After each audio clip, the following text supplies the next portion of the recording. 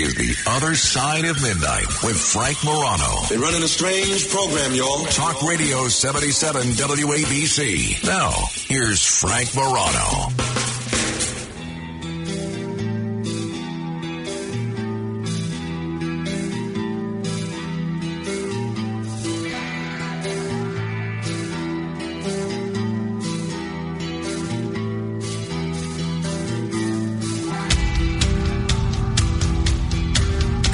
Everyone, this is The Other Side of Midnight. I'm Frank Morano. Fascinating story coming to us from the state of California. I found this pretty interesting. I think a lot of us have... Talk Radio 77 WABC. I don't know what that was, Matt. What was that? I can't hear you if you're talking. I'm not sure if the audience can either. All right. Matt, what was that? Do you have any explanation? Nah, I'm still not hearing you. All right. Hopefully the audience could. Could the audience hear Matt just now? I don't think so. All right. Well, we're off to a stellar start, as you can tell. Either you can't hear Matt or I can't. Either way, it's certainly not a... Oh, now you can hear. Oh, yes. Now there we go. Yeah. Sorry about that. So the audience could not hear you a minute ago. They hear that? Yes. Yeah. Now they heard me. Okay, all right. So what was that stinger there that interrupted what was about to be a really blockbuster commentary? It was the ghost of Christmas. I see. Okay. I did not hit anything. All right. Very good. Thank you. Now, I have thought long and hard about what would happen if I came upon a truck on the highway that was loaded with cash. You know, you've all seen a Brinks truck or all sorts of things, and this cash is just rolling around on the street, on the highway for anybody to take who can grab it. What would you do in that instance? 800-848-WABC. That's 1-800-848-9222. That is precisely what happened recently in California when this armored truck spilled its trove on this California highway, sparking a cash grab frenzy. The truck's doors flew open at around 9 a.m. on a Friday, sending bills flying all over Interstate 5, halting traffic as drivers got out of their cars to snatch what they could, according to the California Highway Patrol. A video posted by a TikTok user showed drivers frantically picking up bills. Some yelped with joy while posing with their loot in the middle of the road with traffic at a standstill. One person says on this TikTok video, "This is the most insane thing I've ever seen. San Diego has shut down. Literally, it has shut down." The driver of the armored truck tried to retrieve the cash before realizing how futile his efforts were, and then began recording those who were taking the money. And you see the images. There's money just all over the street for anybody that wants to take it. So I want you to tell me what you would do if you came upon an armored truck that was spraying cash all over the highway. 800-848-9222. Now, as you contemplate your response to my question, I want you to listen to what's happened to at least two of the people who were grabbing some of this cash in California. An adult couple, a man and a woman, were arrested on suspicion of taking some of the money after getting locked out of their vehicle on the roadway. So these two were in such a rush to grab cash, they actually got locked out of their vehicle.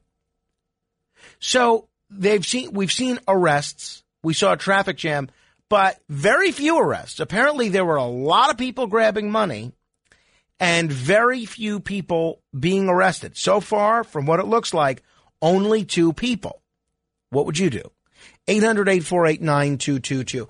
I used to, when I was first driving, maybe I was 18, 19, 20 years old, really hard up for cash, couldn't even get enough money to fill my gas tank. I would dream about stuff like this happening. Just coming upon a random truck with cash falling out of it. You grab a couple of bills, you move on. But ultimately, and I don't know if this is maybe me being a greater believer in karma, maybe it's me growing a little more mature, maybe it's me becoming slightly less financially destitute. I would not take the cash. I really wouldn't. Or if I took the cash, if I grabbed it, I would return it to the driver. Quite simply because it doesn't belong to you. It doesn't belong to me. It belongs to wherever that cash is going. So why should you, without even the cost of buying a lottery ticket, get to benefit financially from finding this cash on the street? And I've thought about scenarios like this all the time. You have the movie A Simple Plan where Billy Bob Thornton and I think Bill Paxton come upon this mysterious bag of cash. But what would you do here? You're in this situation, highway, truck, spewing out money. What would you do? Now, chances are pretty good you're going to get away with it. But you might get arrested. Once they start recording people, as this driver apparently started to do, and they're trying to track down these people, chance you could get arrested. But whether you can get arrested or not, would that affect your decision? 800-848-9222. That's 800-848-WABC. Let me say hello to Dave in Bogota, New Jersey, the town that Steve Lonigan used to be the mayor of. Hello, Dave. Frank, how are you? Listen, I was laughing because I was talking to your screener, and he asked me what you would do with the money. I didn't even know what you were talking about. Okay, I called for another question, but I thought it was a Ask Frank Anything hour. Well, I mean, that is on Fridays, but while I have you on the phone, Dave, go ahead. What's your question? So he asked me, what would you do with the money? And I said, I'd spend it. I said, what the hell's wrong with you? Of course I'd spend it. Interesting. Interesting. But I didn't know the truck, whatever, crashed and the money, went all over the place on a highway. I think you're talking about, this happened, a couple of weeks ago, right? Right. It did. Well, I was off for a couple of weeks. Keep that in mind. And with dollar bills. Yes, that's right. Right, dollar bills. All right. I mean, dollar bills, you got to collect a lot of dollars to actually put yourself in that situation, whether you're going to get arrested or, you know what I mean? So, that's right or wrong. I don't know, if there's an answer. I guess it's the wrong thing to do. I agree with you on that. So, but could I ask you a question? Yeah, sure. Go ahead. Okay, so Curtis last night asked a question a couple of weeks ago about the Bulldog edition of the Daily News and the New York Post. Yep, I heard him talking about that. Yeah, and he heard he put it out there, but he never gave the answer. Well, that's what he does. That's what he does.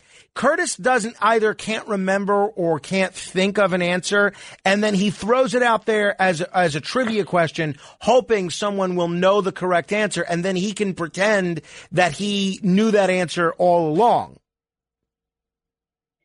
Okay. All right, I get it, but I called him and I asked him, I said, you left this hanging. I said, what's the answer? I'm an MDU driver. I've been working for the New York Post for 18 years. Oh. And I said, I've delivered the Bulldog. I said, but I've heard the term, obviously, but I never knew what the answer was. And I called a lot of people today, actually, asking them, what the answer was, and no one could give me an answer. And I never even thought to Google it. All right, well, so let me. It's a little anticlimactic, but the short answer is no one really knows. A lot of people have researched this, going back to H.L. Mencken in the 50s. Oh, you know this? Yeah. Well, yeah, I've looked into it as well. So, but there's several theories as to what the origin was. Short answer is no one knows.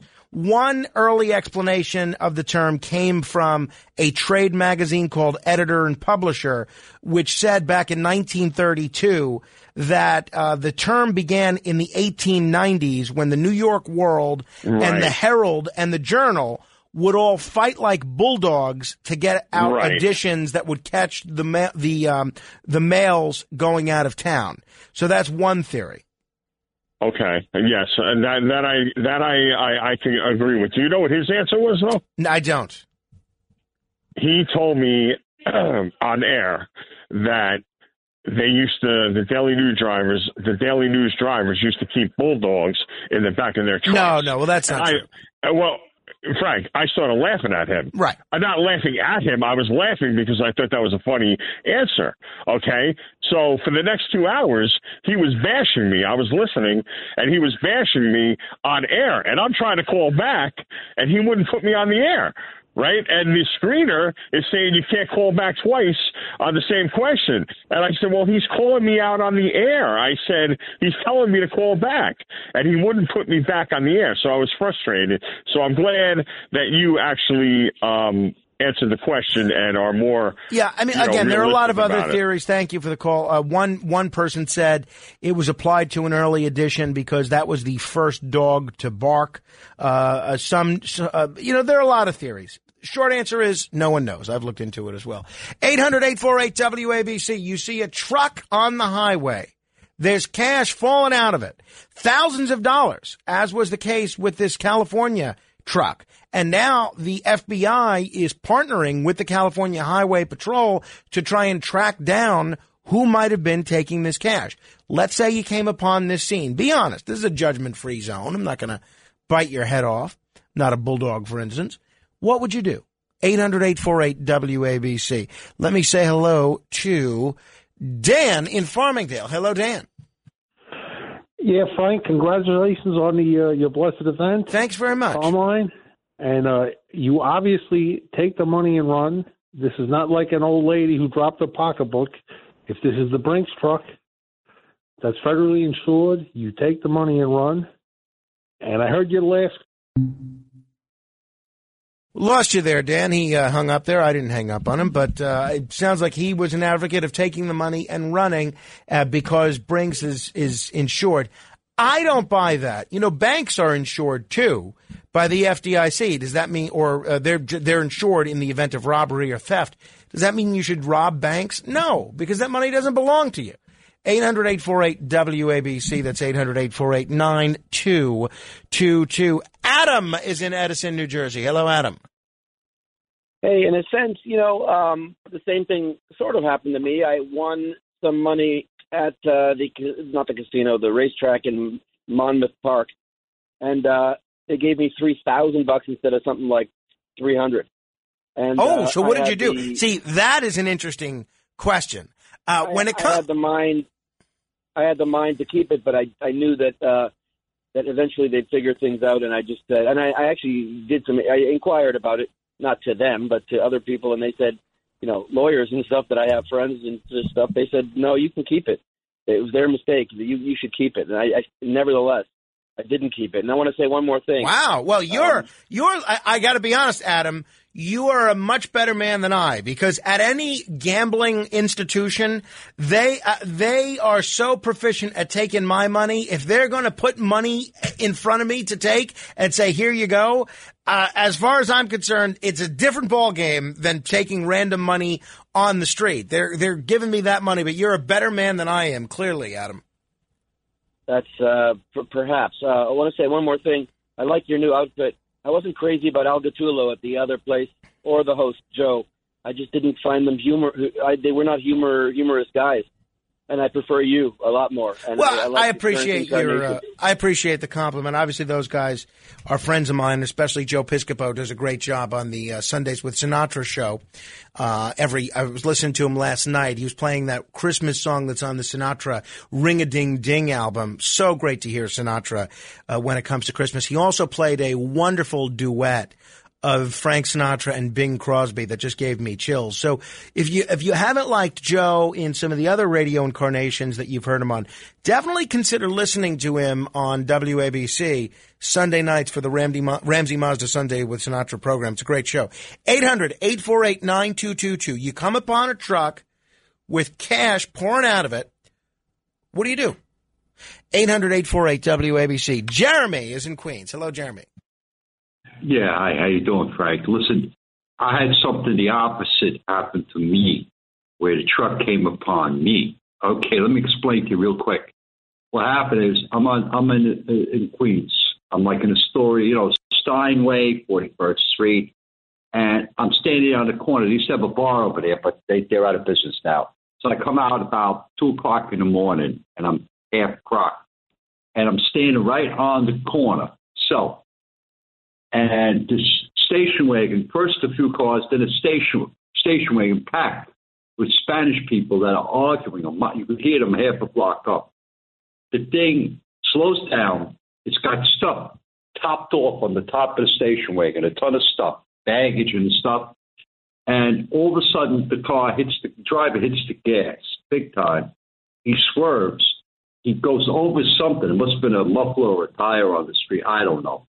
And the car jumps, and one or two of the things, the pieces of luggage on top, come off. But this guy's doing like 80, 90 at this point. He's just taking off. He's going up Steinway like a rocket ship. So I look, and I see the stuff in the street. I'm like maybe 15 feet away from this madman driver. He's gone now. I walk into the street. I look down. There's one of those things like when you have a baby, you pack it with bottles, and diapers, and stuff. Like a big pouch, right? And there's a small suitcase. Well, I guess when the suitcase hit the ground, it impacted, it opened up, it was closed.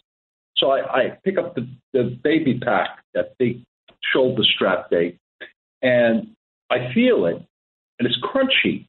I'm saying, what the hell's in here? I undo the zipper. The zipper was really hard, but I finally got it open.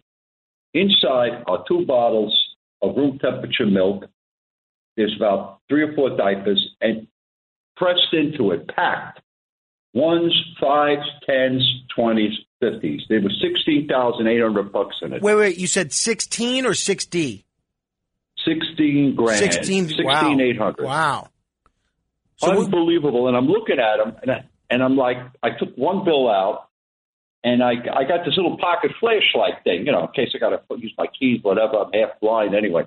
So I run it through it, and I'm looking. The bill ain't no fake bill. It's a real bill. So I went to my sister-in-law's house, and I had the key, her and her husband. So I go in the basement, and I count this stuff out, $16,800. So what'd you do, Jeremy? What'd you do? What did I do? What am I going to do with it? I don't know who these people are. I don't know where the hell they went. They took off at 90 miles an hour, screaming and yelling at each other. And I sat back, and I said, something told me, call the cops. Maybe they're going to report it. But you know what? Listen, it's called fate. It's called destiny. The money was destined to be there for me at 2 o'clock in the morning, right off Steinway. So you kept the money? I put it to good use. No, I can imagine. Well, so it's funny. I wondered about that kind of situation too, because unlike the armored truck, which randomly accidentally had the door fly open, it sounds like based on your description, that was probably some drug dealers or some gang members trying to run away from the cops. And doing so in great haste, and they lost the money in that aspect. You don't necessarily feel, you don't necessarily feel as bad about taking money from somebody like that as you might from total strangers. Am I right, Jeremy? Yeah. That's a good point. But you know what, too? When the car zoomed by, I was close. I was like 10, 15 feet away, and I'm looking right into it. There's a woman with a kid. She got a kid. One woman's got the kid in the arm. The other woman is arguing with the driver. And there's a guy in the back. He looked like he was stoned out on something. This is all in like a 2-second look. And it could have been a family that was their freaking life savings. But why do you put it on top? Why don't you put it on the seat next to you. You know what I'm saying? But so did you talk about this with your wife or anybody else as you were contemplating whether or not to call the cops or not? Listen. I didn't tell nobody about it. See, that's what you got to do. That's always the key. This is the second time this is a long time ago, Frank. This isn't yesterday. This is quite a while back. You know what I'm saying? Yeah, no, I got exactly what you're saying. Well, Jeremy, I hope I hope it worked out well for you, and I appreciate the perspective. Yeah. Thanks, Jeremy. If that happens to anybody else, you could feel free to, I always if that happened to me, I would give a substantial portion of it to charity, and then I would probably spend the rest on friends. Like I wouldn't throw it into my Roth IRA or, spend it on myself. I would probably get it on gifts for people, right? And give some to charity. Just because I feel like there's a karmic element at play. But it sounds like it worked out well for Jeremy. At the end of the day, though, here's what I can't wrap my head around. It's not your money, right? It's not your money. You didn't earn it. You didn't even earn it. Forget about getting paid for it from a job. You didn't even earn it gambling-wise. Like you get the first scenario that caller mentioned, where the racing track gave him $3,000 instead of $300. I have no problem taking that money. And again, I recognize this is not exactly consistent ethics on my part, but whatever. You didn't come here for consistency. You came here for honesty. Because that gambling parlor looks for every possible way to rip you off. And if you give them extra money, 9 times out of 10, they're taking it. So if they're going to make a mistake in your favor, I have no problem taking that money. So that's happened to me at the craps table. Sometimes they've paid me when they thought I had a horn high yo, when in actuality I had horn high aces, and they'll give me $15 or $20 when I had a different bet than the one they paid me at. You know what I did? I took the money because they're awfully quick to take my money. Taking money from a casino or a racing track, in my view, is different than taking money from an armored truck that's spilling cash onto the highway. It's also different, I think, than the example Jeremy gave, although it is interesting. See, what do you do in a situation like that? That's an even tougher ethical dilemma than the one that I talked about. A friend of mine, for instance, found, I think, $1,000 in a taxi cab. And this is years ago, more than 20 years ago. And he was very eager to start a career as a videographer and a filmmaker. And he used that money that he found in the taxi cab to buy a very nice video camera. You can get one at that price at that time. And he launched a whole new career for himself with this $1,000 that he found in the back of a taxi cab. It might have even been more than $1,000. It might have even been $2,000. But he didn't even think about giving it back. But if you find that money on the street, or if you see this truck on the street, do you pick up the cash? Do you keep on driving? Do you retrieve some of the cash for the driver? And what if you know you're not going to be caught? If you know you're not going to be caught, do you keep the money? Do you give to the driver? Or do you keep on driving? 800-848-9222. But first, let me tell you about something that you can do that you'll really enjoy, which will not cost you a lot of money, and that is purchasing Life Change Tea at GetTheTea.com. Because if you go to GetTheTea.com and you use the promo code Frank when you order, you can get free shipping anywhere in these United States. As you've heard from Joe from Ronkonkoma, Life Change Tea is a gentle daily cleanse that tastes great and works to get things moving. Stress can wreak havoc on our digestive system, and if you're feeling stopped up and bloated, that's never a good thing. Life Change Tea is all natural and non-GMO. One package will last you an entire month. Life Change Tea is only available by logging on to the website GetTheTea.com. That's GetTheTea.com. Use the promo code Frank, get free shipping. They have a lot of other great supplements on there. Get free shipping on it all if you go to GetTheTea.com and use the promo code Frank.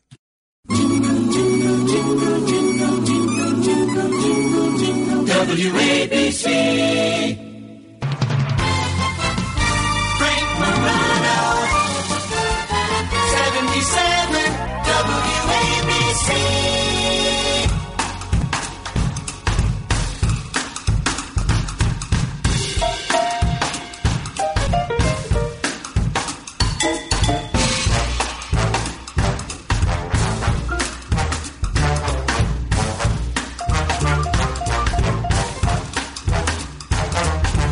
7 days a week, every week of the month, and every month of the year.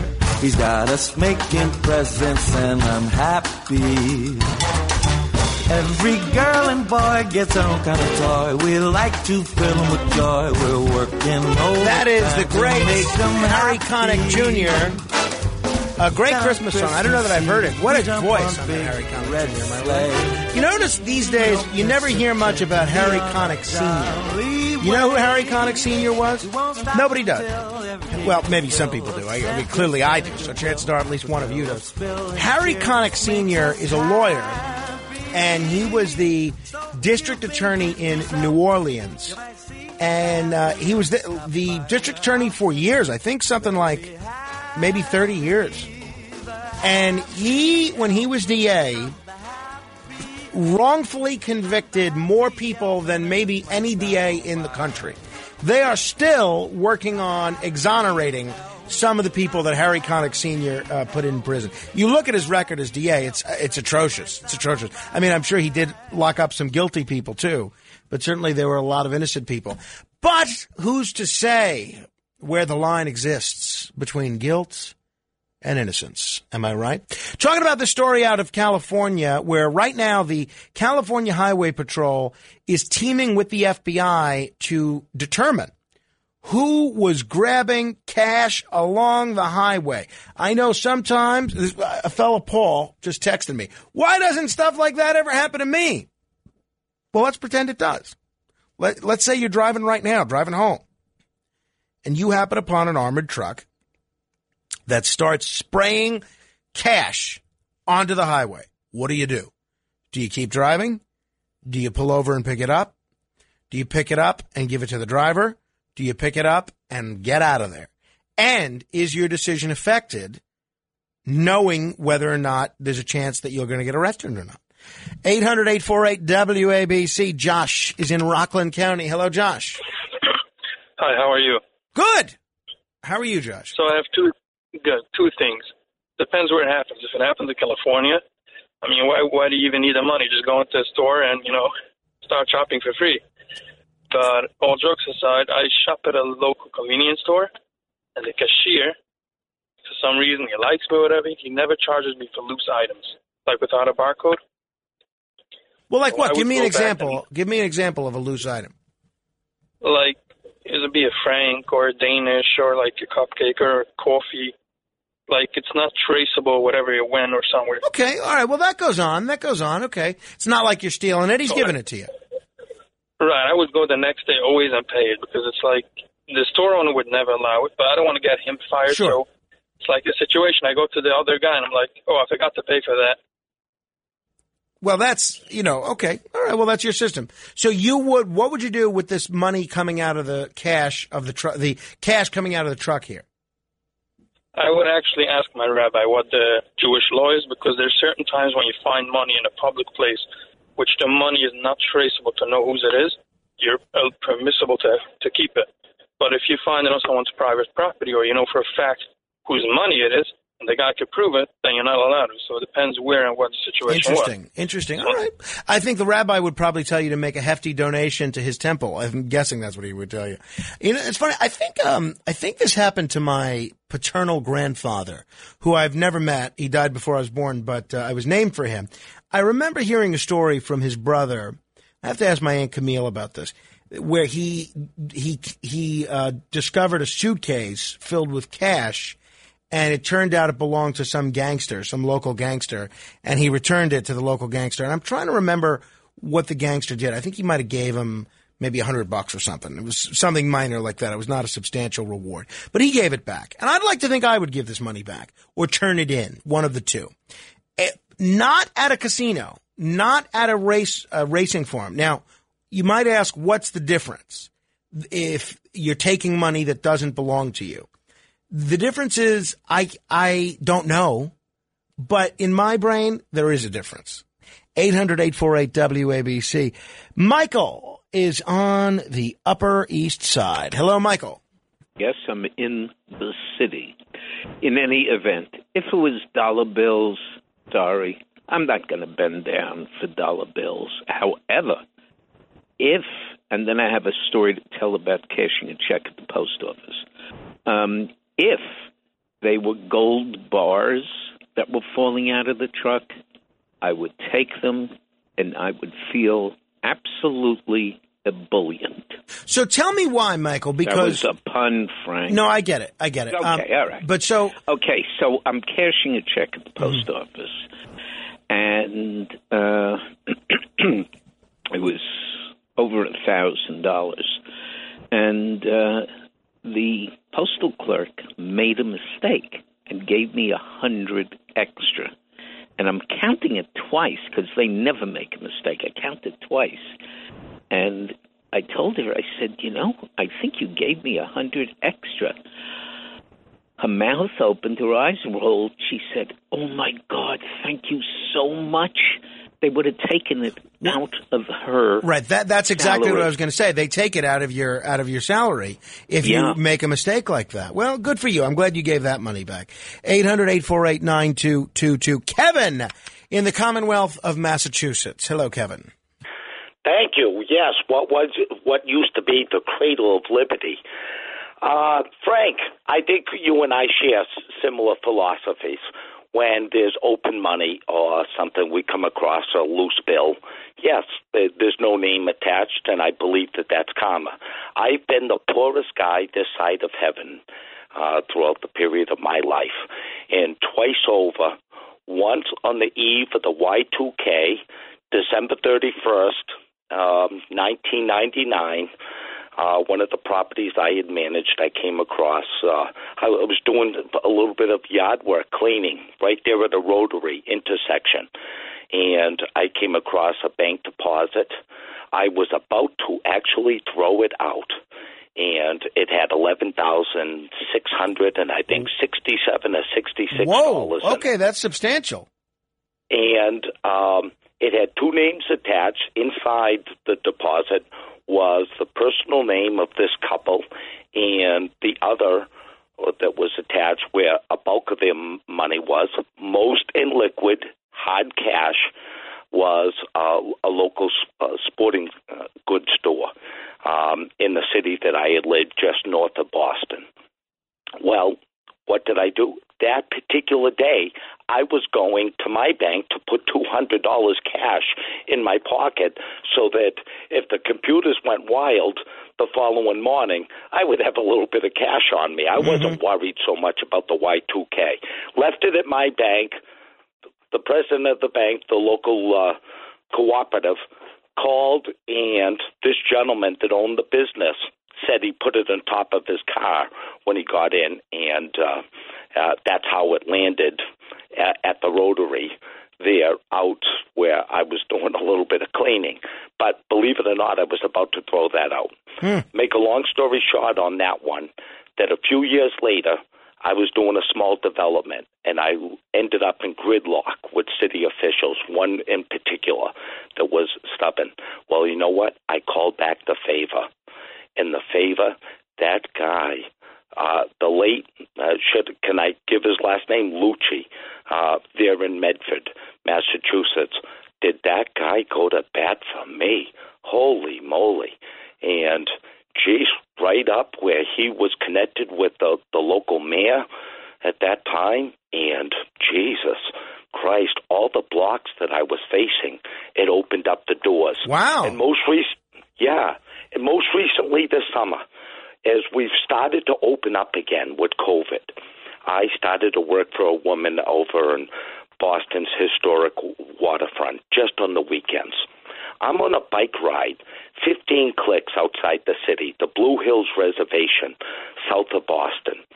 I'm on my bike, and, geez, I thought it was a gift card. So I stopped the bike on the side of the road. I'm at the Canton Blue Hills, right? Yes, and there's I-95 or 128 there. Well, when I turned around the bike to pick up this gift card, the side of the road that looked like a gift card, that something, was a woman's wallet. And, geez, bad thoughts came about me, right? And I threw it in the bike basket, forgot about it for 2 days. That I'm about to go in on Saturday morning, and I see it's a woman from California, Joanne. All her credit cards, all her IDs, health, everything, and there's cash and everything. But there's one loan check. The loan check was a wharf adjacent to where I'm working, out on the waterfront, made out to this woman, Joanne, from California. I go in that morning, check in, and at the security desk, I left the wallet. I said to the person that was working security that morning, I said, can you find out who this woman is of this check? And I left him. I said, I come across this wallet. I said, I was on a bike ride on Thursday. He was too lazy to do it. What? At 2 in the afternoon, at 2 in the afternoon, I bump into the woman that's hired me. And she, guess what? That's her business associate's sister. So you gave the money back to her? Yeah, no. So it's the sister associate's sister. Right, and you gave the money back to her? I gave her money back. But lo and behold, out of the demographics of being Boston, this woman was in for Labor Day weekend, of all things, 5 million people. The woman I'm working for, her business associate, John, is the sister that's hosting this woman. And that they went down the Cape for the weekend. There you go, Kevin. It's fate. It's fate. Fate that it happened. But you know what? That opened up a job for me that now John Hancock, that built this building on the waterfront, 8 floors, a job happened to open up, and I believe, Frank, it's fate. It paved my way. There you go. I love hearing that, Kevin. You do the right thing, and things work out for you in the end anyway. That's the best of all worlds as far as I'm concerned. 800-848-WABC. I have dropped or misplaced my mobile phone at least twice in my life. It's happened multiple times, but 2 times it was returned to me. One time was about 5 years ago. Another time was maybe about 10 years ago. And the person in both cases that found this cell phone, I could have kissed them because they returned it to me. They didn't have to. They could have just left it there or whatever else. But they went out of their way to find me and return it to me. And it was great. That's why if I ever found someone's property that was lost, I don't care whether it's $50,000, $100,000, whatever the case is, I would always return it because I know how it felt for me when I lost my mobile phone and it got returned to me. 800-848-WABC. Karen is in Rockland. Hello, Karen. Hi, how are you? Great. Talking about cell phones, a friend of mine years ago, we were in Florida, and he dropped his cell phone. Believe it, he didn't realize that he had dropped it, but a couple of hours later, some couple that was in a parking lot in a different area of town, they called up and said that they found his cell phone in the water, and they actually, looked for him, and they drove it back to where we were. So he was, I don't think it worked too good after that, but that they actually, looked for him. As far as the money, even when I get raffle tickets, I always give half of it back to the organization, and I'll keep the other half. And I deposited $1,000 in a checking account, years ago. And when I went back to my car, I looked at the deposit slip, and it said $1 million. Well, they would have they would have figured that one out, Karen. No matter what you did. I think they made.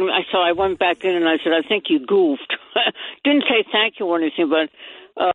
So they ran it through again, and I went back out to the car, and it said $1 million a second time. So she goofed twice. So you were a millionaire for a few minutes there, Karen. Yes, I was. Felt damn good, too. I can imagine. Thanks, Karen. 800-848-WABC. Mike in Hoboken. What would you do, Mike? Hey, Frank, congratulations on your brother, your son. Thank you. And, I found $200 in an envelope outside my office on the sidewalk. And it said, Merry Christmas, John. And it had a company name on it. So I called the company and returned it to the company and gave it back to John. Because I remember a story one time I left a wallet on the back of my SUV. It was a Pathfinder. And it had the wallet, and somebody called me and said, I found your wallet because it fell off the car. You have to remember those things, you know. Absolutely. People belong. I am amazed at how frequent this seems to happen. So let's say you were in a car on the highway when this cash is pouring out of the armored truck. What do? Do you drive by? Do you pick up some cash and give it to the driver? What do you do? I guess I just drive by. Drive by. Okay. Well, hey, I mean, that's more than a lot of these people. It's not my money. And right. If I would stop. Yeah, I lost you there, Mike. Something weird is with the phones tonight. 800-848-WABC. Drew in White Plains. Hello, Drew. I think that's a good question, Frank. But I think if I saw it fall from like a business or an armored truck, to be honest with you, I might keep it. If I see it fall from a person, there's no way that I'm going to keep any type of money that I watch fall out of a person's pocket. So I'm going to do, anything possible to get it sure. back to them. I mean, look. Like you said, I know that feeling. Yeah, it's very different taking money from a person who you know and can identify and see as a person versus taking it from an anonymous big company like Brinks. But and a lot of these people who were in this California situation, they pulled over, went out of their way to shovel as much cash as possible into their pockets. 800-848-9222. Mikey in Brooklyn. Hello. Hello. Hello. Hey, Frank, how are you? Great. Thank you. Thank you. By the way, I don't know if I ever congratulated you with your blessed event, but here I am. I appreciate it. Thank you very much. And it's always a pleasure to listen to you, but I want to apologize. I hope Curtis is still listening also. I got on the phone with him earlier, and I don't know. I guess all right, so Mikey, you call him next time. Call him. We don't need to. No. But can I just? No. Let's move on. Let's move on to non-Curtis related commentary. Okay. So anyway, what I wanted to say is, if it's not legal, don't take it. You know. Well, very profound, Mikey. I appreciate that very, very much. Yes, if it's not legal, don't take it. Right? There you go. Simple, but it has the added virtue of being true. 800-848-WABC. That's 800-848-9222. I do not have a lot of Christmas gifts to buy this year, but there are a lot of folks in our audience that do. And there are a lot of people in our audience like me who are last-minute shoppers. I am a professional procrastinator. I make the rest of the procrastinators look like amateur procrastinators. And I'm curious if you have any good ideas for Christmas gifts. Because we're now in the home stretch. Really, in the next day or two, you're going to have to come up with something here. So whatever you have suggestions for, if you have suggestions for a husband or a wife or a boss or a coworker or there's a lot of Secret Santas. We have one here, I think, on the 23rd, and I think I picked something. I think I got something for that. But I got a great Secret Santa gift. I'll tell you what I got for my family Secret Santa gift. But whatever great ideas you have for Christmas gifts, I'd love to hear. 800-848-9222. Could be a gift for a kid. Could be a gift for an adult. Give me a call and tell me what gift suggestions you have for people. We're going to do a collective public service for people and help them work on some creative gift ideas. 800-848-9222. This is The Other Side of Midnight. Straight ahead.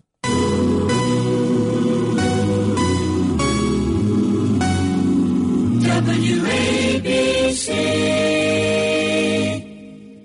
We are New York on New York's Talk Radio 77 WABC. Now, here's Frank Morano.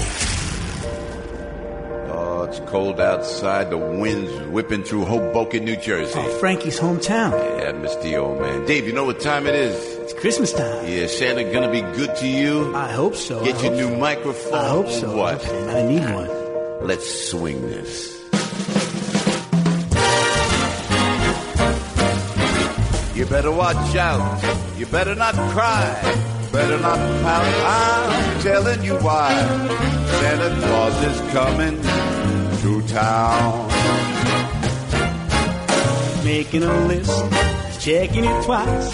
Gonna find out who's naughty or nice. Santa Claus is coming to town. That is my friend Joe Piscopo with Dave Damiani singing Santa Claus is Coming to Town. A terrific rendition of this song. I remember when these two recorded it, and you could tell they knew they were onto something special. It's a great song. I'm a big fan of this version of this song. All right. We are now in the waning days before Christmas. I have very few gifts to purchase. I think we still have to get something for my dad, even though I usually renew his newspaper subscription. But one of the callers suggested getting a mug or something with his grandson's picture on it. I think we might go that route. Now, I have to get something for my wife, and we're not big into lavish gifts, my wife and me. I saw, I see the gift that she got me because I think one's a stocking stuffer and one's something more substantial because she has me open all the packages that come to the house. So I said, oh, what's this thing? And she said, oh, that's for Christmas. You're not supposed to see that. Then yesterday she has me doing the laundry, and I see that she's got something that I've talked about as a good addition to our basement in the closet there. So, that's around kind of the range that I thought I was going to be spending on her. So I've got to get something for her. I feel like I should get something for my friend Arthur Idala, because Arthur is just so good to me and just so generous with me all the time. I feel like I should do something for him. And then what's really challenging is what to get our owner, John Catsimatidis, and his wife, Margot, because they're billionaires, right? I mean, I really want to get them something because every opportunity that I have in life right now, everything that I do professionally and in some cases personally, I owe to them. And they're just great people besides. But what do you really get? What do you get a billionaire for Christmas? I don't know. So I'd like to get them something. And then initially I was thinking, and I have to get my goddaughter Penelope, who's a first grader. I've got to get her something. And then I thought I might get Joe Borelli's kids something as well. I usually get them something. Other than that, I'm off the hook. So I'm looking to get all this done in the next day or two. And I am curious what suggestions you have for Christmas gifts, not only for the people on my list, but maybe somebody on your list, or a great gift that you've gotten over the years that you think people can benefit from. A great gift for a father, a son, a grandfather, an uncle, a wife, a mother, an aunt, a sister, a cousin, a boss, a colleague. 800-848-9222. That's 1-800-848-WABC. I'll tell you what I always find to be a good gift. I'm going to give two gift suggestions here, and they're kind of two sides of the same coin. One is a book, and I realize that may sound kind of lame to people, but you get someone a good book on a subject that they're interested in, and that is something that chances are they're going to use and get a lot out of, and chances are they're going to really benefit from. You know what I also think is a great gift suggestion? A subscription to a magazine that the person reads or a newspaper the person reads. These days, maybe a subscription website that the person might enjoy. For instance, I'm really into mafia news. So I would love it if somebody gave me a gift subscription to Jerry Capisi's Gangland News. Maybe someone's into financial stuff. Maybe they'd like to get a subscription to the Wall Street Journal. My mom has gotten me newspaper subscriptions. It's wonderful. I remember when I was a kid, my grandmother got me a monthly subscription to 2 wrestling magazines. Loved it. I can't even tell you what that gift meant to me. And that it was the gift literally that kept on giving, because every month a new edition of this wrestling magazine or these 2 wrestling magazines would come in the mail for me. It was great. So, I also like, as a gift suggestion, a radio. And I know that might sound lame to some people. I love giving people radios. A lot of people surprisingly don't have them. It makes, especially if it's kind of a cool looking radio, But radios are essential to people. You want to know how essential? Ask someone who's lost power and doesn't have internet and needs to know what the weather's going to be like, when the snowstorm is going to end, or if school is taking place that day. A radio is a wonderful, wonderful gift. Tell me what gift suggestions you might have. 800-848-9222. That's 1-800-848-WABC. Ethel is in Closter, New Jersey. Hello, Right. Ethel. Okay, hi. What I'll tell you, I like your idea of a radio, but I'm going to give you something else because when I was a kid, I'm the 90-year-old that calls a couple times. Yes, I know, Do a lot of Ethel. Your stuff. reputation precedes you, yes. Right. Anyway, because I used to listen to the Lone Ranger and the Green Hornet and all sorts of stuff when I'd come home from school, on the radio. But I would give a gift card, like to TJ Maxx, which you can use at Marshall's and Home Goods and a couple other stores, because this way a person can get what they want rather than getting something that they don't like or don't need. Well, that is a big item now. People love to do that for exactly the reason you just cited. My mom is a big giver of gift cards, and thank you for the call, Ethel. I'll tell you why I don't like gift cards. One, I lose almost every gift card that's given to me. That's number one. Number two, unless it's an American Express gift card or like a general credit card gift card, if it's a gift card to a specific store or a specific restaurant, even if it's a store or a restaurant that I go to, I am now obliged to go to that store. And the same thing happens every time I get a gift card. Okay, let's say I get a gift card for $100. I go to a restaurant that's a restaurant that I like. I spend $85 charging on the gift card. Okay, now this gift card has a $15 balance on it, and I'm carrying it in my wallet, and it's taking up space for weeks that I would otherwise not have it in there. And that means I have to go to the restaurant again, and now I'm going to spend another $85 or so, and now I'm in my pocket for $70. I don't love gift cards. I find, look, they're convenient. I find them impersonal. I don't like gift cards as a gift. Now, my wife, she disagrees. She likes gift cards. The people that sent us gift cards for the birth of little Carmine to Pottery Barn or Baby List or whatever, wherever you buy baby gifts from, she found it very useful. That was $75 less she had to borrow from her son Carmine. But I don't like gift cards. So so if you have a good suggestion for a Christmas gift for someone, give me a call. 800-848-9222. Doesn't matter who it is.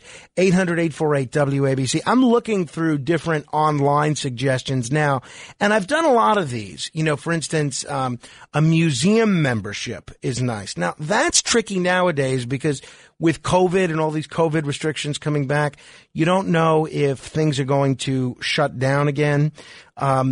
You have, all sorts of, to me, a nice gift is something that somebody would really like that they would not buy for themselves, right?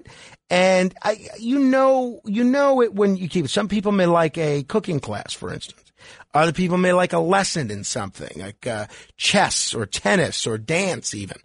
800-848-WABC. That's 800-848-9222. Whatever your suggestions. We have 1, 2, 3, 4, 5, 6, 7 open lines if you want to jump on board. And next, coming up a little later, we're going to talk with Kenny Xu. Kenny Xu is a fascinating guy. He is the president of a group called United. Let me get the group name here. Color Us United. And he wrote a very interesting op-ed in the Wall Street Journal about how the Salvation Army of all places has now gotten a little too woke. Now, I've been a big supporter of the Salvation Army. That's one of the charities that I give to just about every year. I've also raised a lot of money for the Salvation Army. And I think that I may have to rethink my strategy of raising all this money for the Salvation Army We'll see. Tune in at 3:30 for this. Pam is in Brooklyn. Pam, give me an idea for a good Christmas gift. Yes, my idea was for Mr. and Mrs. Katz to give a donation to a nice charity for a nice, for a cause that that they would like in their name. Okay, well, that's a good one. I'm sure that's one they'd appreciate. There are a lot of charities that are near and dear to them. What about someone that's not a billionaire? Any suggestions for a rank and file person? No, not really. I was just thinking about them when you mentioned it because they're two people who are very hard to buy a gift for because you mentioned that, and I thought that donating something that's good. In their name would be, That's not bad, Pam. I like it. 800-848-9222. Sherry's in Brooklyn. Hello, Sherry. Good morning, Frank. How are you?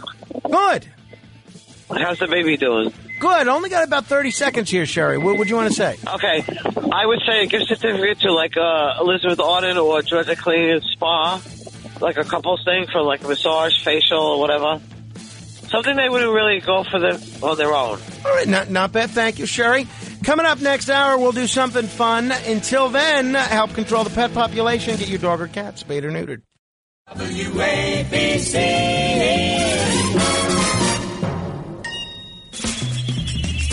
This is The Other Side of Midnight with Frank Morano. They're running a strange program, y'all. Talk Radio 77 WABC. Now, here's Frank Morano.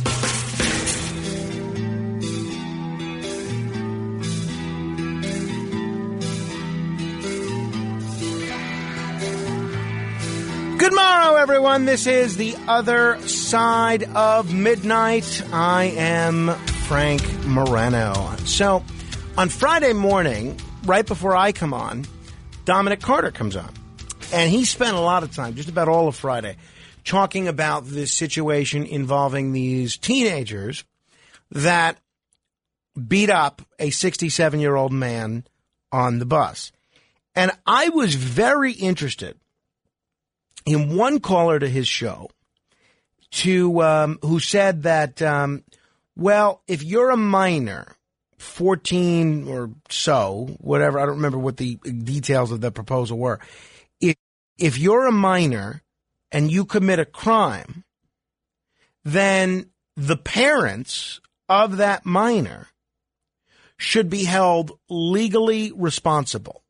And I thought that was such an interesting question to explore. And I have to tell you, I have been thinking about it nonstop since Friday. Because this is something that's been talked about for many years. After 12-year-old Rebecca Sedgwick of Florida jumped to her death from a tower in an abandoned concrete plant in late 2013, the term cyberbullying was on the nation's tongue for months. 2 classmates were charged with tormenting the girl so viciously on social media and in person that she committed suicide. The charges of aggravated stalking were later dropped, and much of the blame landed not on Sedgwick's 2 classmates, but on their parents. And why not? Mark O'Mara, who was probably best known for representing George Zimmerman, who killed Trayvon Martin, drafted legislation in the wake of Sedgwick's death to hold parents criminally liable for the children's cyberbullying. Parents who let their children use social media as a weapon need to wake the hell up. That's a quote from the criminal defense attorney. So O'Mara's proposal, which has not passed, would not be the first law of its kind. There are a lot of states that hold parents liable for their children in civil courts and criminalize the act of contributing to the delinquency of a minor, with which parents can be charged. Criminal charges for bad parenting are less common. The city of Davenport, Iowa, they've experimented with holding parents responsible for crimes like breaking curfew and possessing marijuana.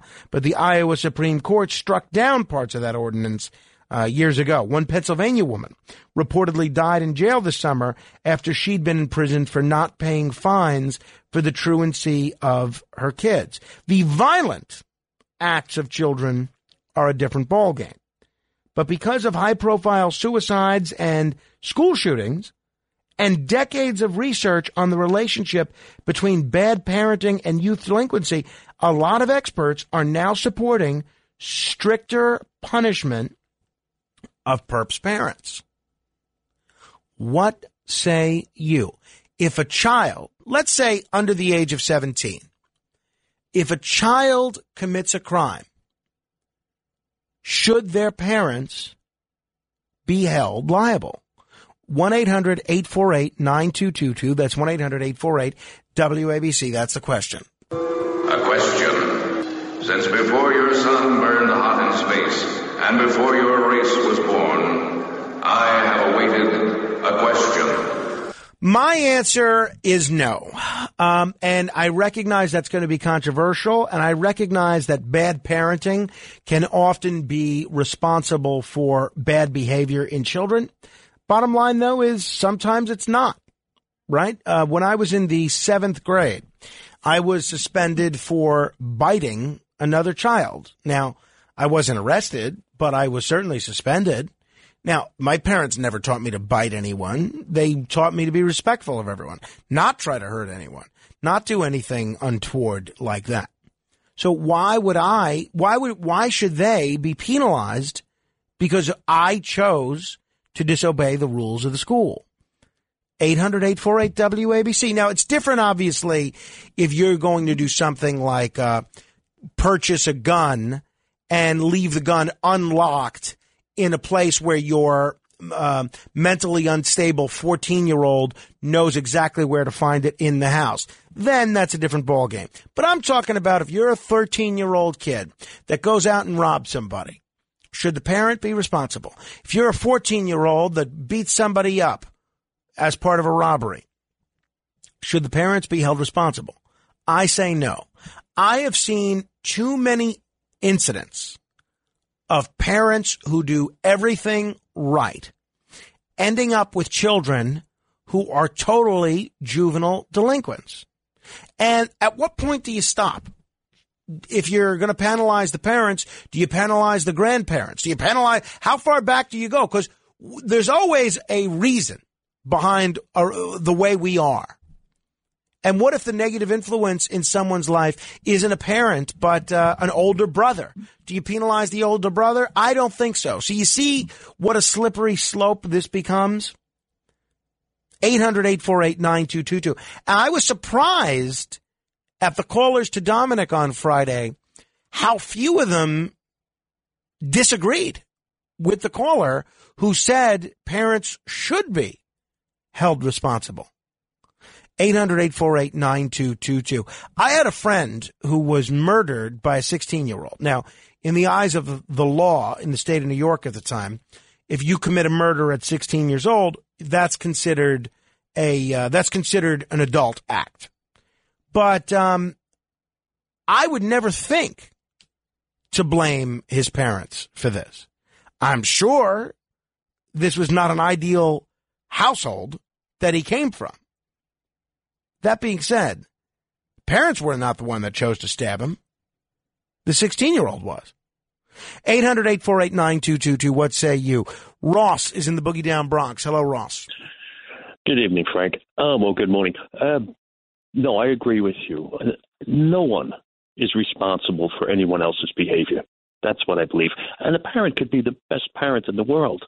The kid could get out on the streets and, like they say, foolishness is bound in the heart of a child. And the child could do something totally contrary to on a whim sometimes, and not thinking of consequences. And how should a parent, or a good parent even, be responsible for that? There's also a lot of instances, Ross, where parents are neglectful or even abusive. No doubt. And the kid is fine. The kid doesn't engage in any sort of antisocial behavior. Yeah, but this still goes back to my point. You just can't be responsible for another person's decisions and behavior. How can you do that? I don't think you can. I think that's why we're on the same page. Now, again, there are exceptions, right? If you're allowing your 4-year-old to play with super sharp knives unsupervised around other 4-year-olds, okay. That's a different situation. But I'm talking about negligence. Right. I'm talking about a 12-year-old that goes out, beats somebody up, robs them, maybe even commits a crime with a gun, should the parents be held responsible? My view is I don't think so. 800-848-WABC. That's 800-848-9222. You're welcome to disagree, and I'm not going to shout you down or anything. That's not my style. You'll have your say. Chris is in Brooklyn. Hello, Chris. Hey, how are you, Frank? Great. I'm well, Chris. Thanks for asking. And I'm doing well, too. The weather's getting colder out here. Yeah. Anyway, what we're talking about in a way is, I believe, the breakdown of the moral infrastructure of our communities. Now, I'm not a Bible toter in any way, but the religious foundations and the centralized church and temples of our communities of old have been stripped away. So we're left with regulating good parental behavior, basically, is what I'm trying to say. And one of the examples is that young man that brought, I think he shot up the school, and his parents had texted him a few days earlier when the teacher discovered he was shopping for ammo online. And one of the parents said, well, you just have to hide what you're doing better. Right. Well, at that point, the parent is a conspirator to a crime. They're aiding and abetting in a crime at that point. Yes. But you had made a statement that you know parents as I know parents. I know my fellow parents in my community that they do everything apparently right, but there's some disconnect that allows the child to advance into some really radical bad behavior. And some of that is maybe unmonitored, electronic devices that they're using for social interaction. A lot of these kids do not understand that Facebook, Twitter, Snapchat, Tumblr, all these are communication devices. They're not entertainment devices that you can disengage somebody by blocking them. There's many different levels of disengaging a person on these platforms, which you don't necessarily disengage them. And there's other ways that they can influence you. These are communication devices that are extraordinarily intrusive, more than just a typical cell phone So tell me where you think that should end up policy-wise, Chris. So if I allow my child unfettered access to the Internet and then that child commits a crime on the Internet, it sounds like you think maybe the parent should be held responsible. It's a real slippery slope, and it really falls on a much heavier investigative capabilities of the law enforcement, and now we're going into law enforcement.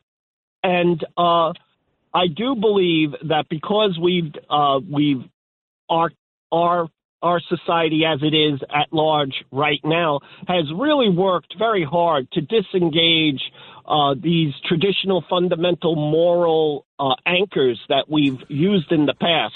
And one of the funny phrases is it takes a community to raise a child that the Democrats in the past have used, but they seem to have worked overtime to literally tear down the community infrastructure. Right. Thank you, Chris. I want to delve into some policy implications here. Should 10 years ago, for instance, Philadelphia was in the national spotlight because of juvenile crime and the mayor's response to it. You remember what was going on 10 years ago? We're seeing echoes of this all over the country now. Specifically, groups of teenagers were participating in flash mobs organized through social media and text messages. And what would happen, these mobs of teenagers, sometimes meeting without a goal in mind, end up being involved in all sorts of illegal activities, assaulting people at random, stealing from stores in Philly's tourist and shopping districts. Now, the mayor, Michael Nutter, spoke out sharply against these youth and their behaviors. He also took aim at the teenagers' parents, saying that being a human ATM or sperm donor will not suffice for being a parent, and that parents need to get a hold of their kids before we have to, meaning law enforcement in the city. Nutter emphasized he believes problems like these flash mobs are stemming from the homes, and parents need to take more responsibility for their children. Now, Nutter had the law on his side. Philadelphia, like many other cities, can impose penalties on the parents when their children are out past curfew. In Philly, the parents receive a warning for the first violation, up to $150 fine for the second violation, and then $300 to $500 for all subsequent violations. After 2 or more violations, each repeat offense can result in up to $300 fine and up to 90 days in jail for the parents. My question is, we're seeing a lot of youth crime. Should this holding the parents responsible criminally be expanded to other things? 800-848-WABC. The callers to Dominic's show on Friday seemed to think the answer was yes. I don't think so. I agree with what Michael Nutter and what the caller Chris was saying there and others, which is that, sure, the parents and the foundation they're providing do play a role in a young adult's behavior, but it's difficult to determine how much of a role. 800-848-9222. Mary Beth is in Huntington. Hello, Mary Beth. Hi, how are you today? Great. Well, the first time I really ever thought about this was after the Columbine incident. Sure. And I only remember one of the shooters' names, and that's unfortunate, even remember the guy's name. But I do recall that the parent of that particular shooter, it was proven for a fact the kid was making bombs in the garage of his parents' home, the home where he lived. I mean, they had no idea that was going on. It was also proven that there were guns, if not more than one, in the kid's room. Now, maybe out in Colorado, yeah, you're allowed to have a gun in your home, but if my kid had a gun in his room, I would know it, and there would be a stop to that. In many instances, though, sometimes the parent of a 14-year-old who's committing a crime had that child when she was 14, and, you know, the child's father might have been 15. So I think it's an individual case. But the parents on many levels are responsible and need to be investigated as much as the criminal does. Well, so when you say they need to be investigated as much as the criminal does, let's say a 14-year-old, let's say they catch these kids that were involved in this video of beating up the 67-year-old on the bus last week. Let's say they arrest a 14-year-old, right? And the 14-year-old says, well, you know, things get carried away. I don't understand why I did it. I just did it. I wanted to give that guy a hard time. What then should happen investigation-wise with respect to the parents? Well, what kind of lessons are they giving that child at home? Do they ever sit down and talk to the kid when you're out with a group of friends? You know, what do your friends do? Do they know the friends of their children? I mean, it's a big issue being a parent.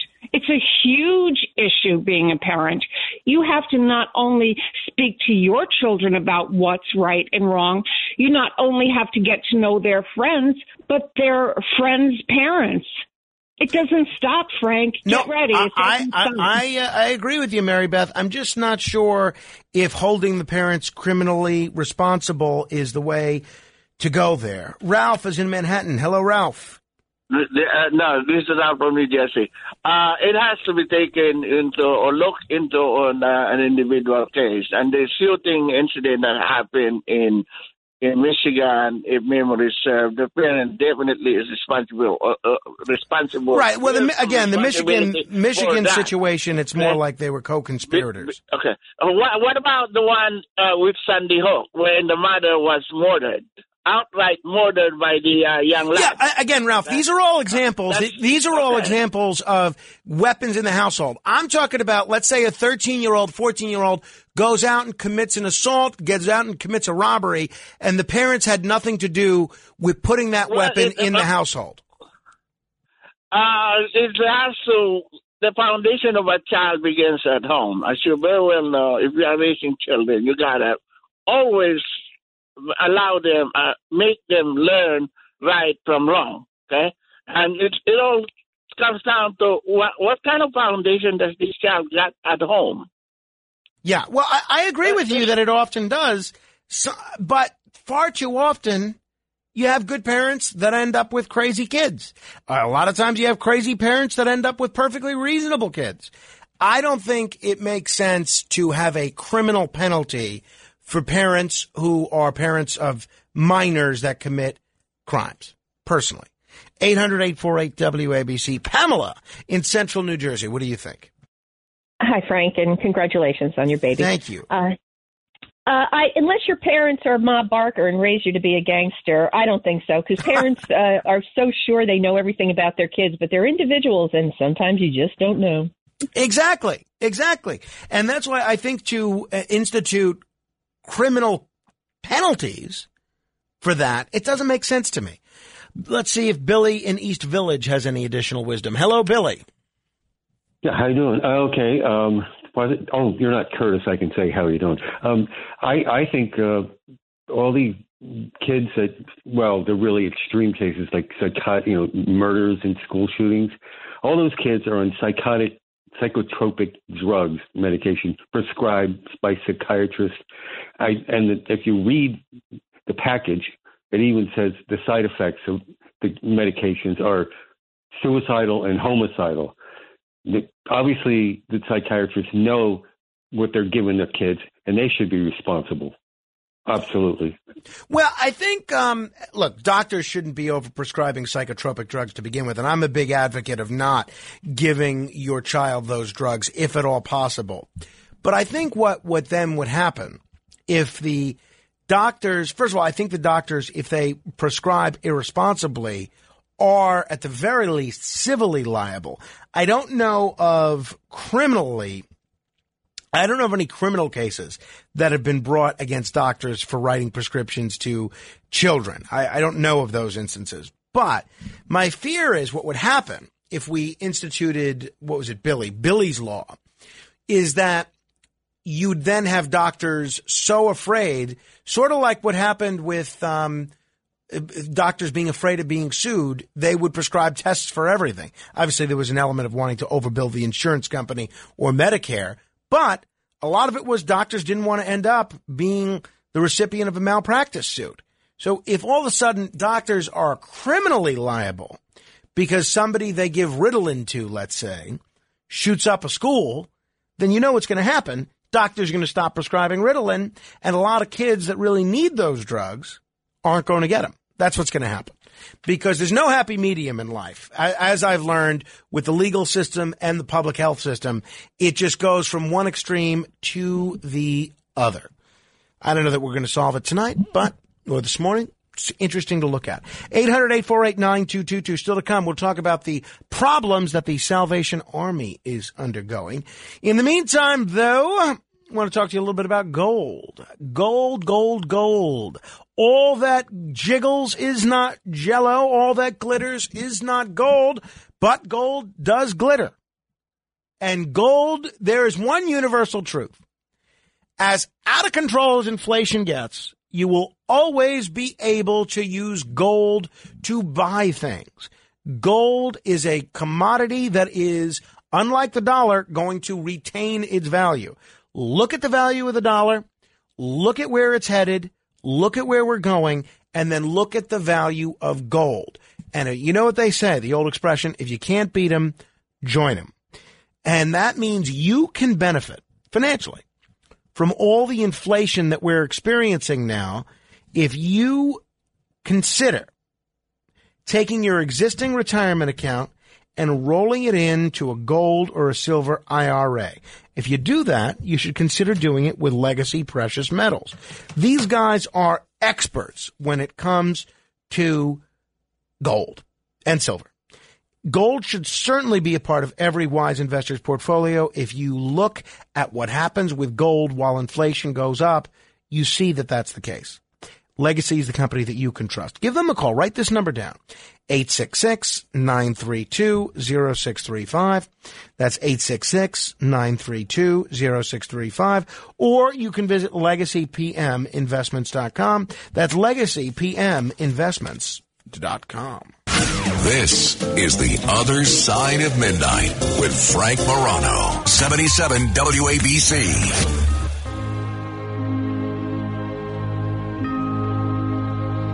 Oh, holy night, the stars are brightly shining. It is the night of the dear Savior's birth. Long lay the world in sin and error pining, till he appeared and the soul felt its worth. A thrill. Love Nat King Cole. Oh, holy night. See, this is when it makes sense to play Christmas music. We can enjoy Christmas music.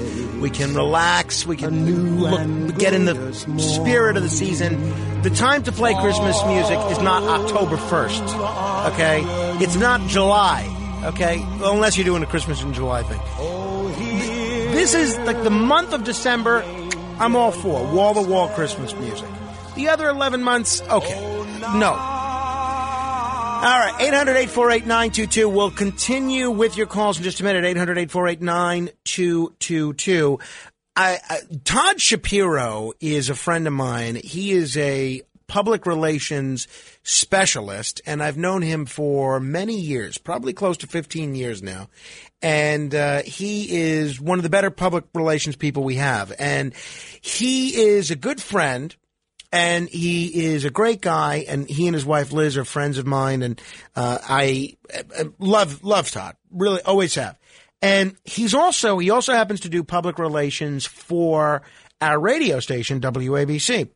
And so Todd said to me after the birth of my son Carmine, Todd said, Todd's a cigar smoker like I am, and he and I used to enjoy going to the Havana Room together. Havana Room was a great, great spot, and it's closed now, probably won't ever reopen. And you'd go up to the Havana Room up until COVID, really, or even a little later than COVID, and it was so cool. I mean, it was a private club, so you had to know one of the members to get in.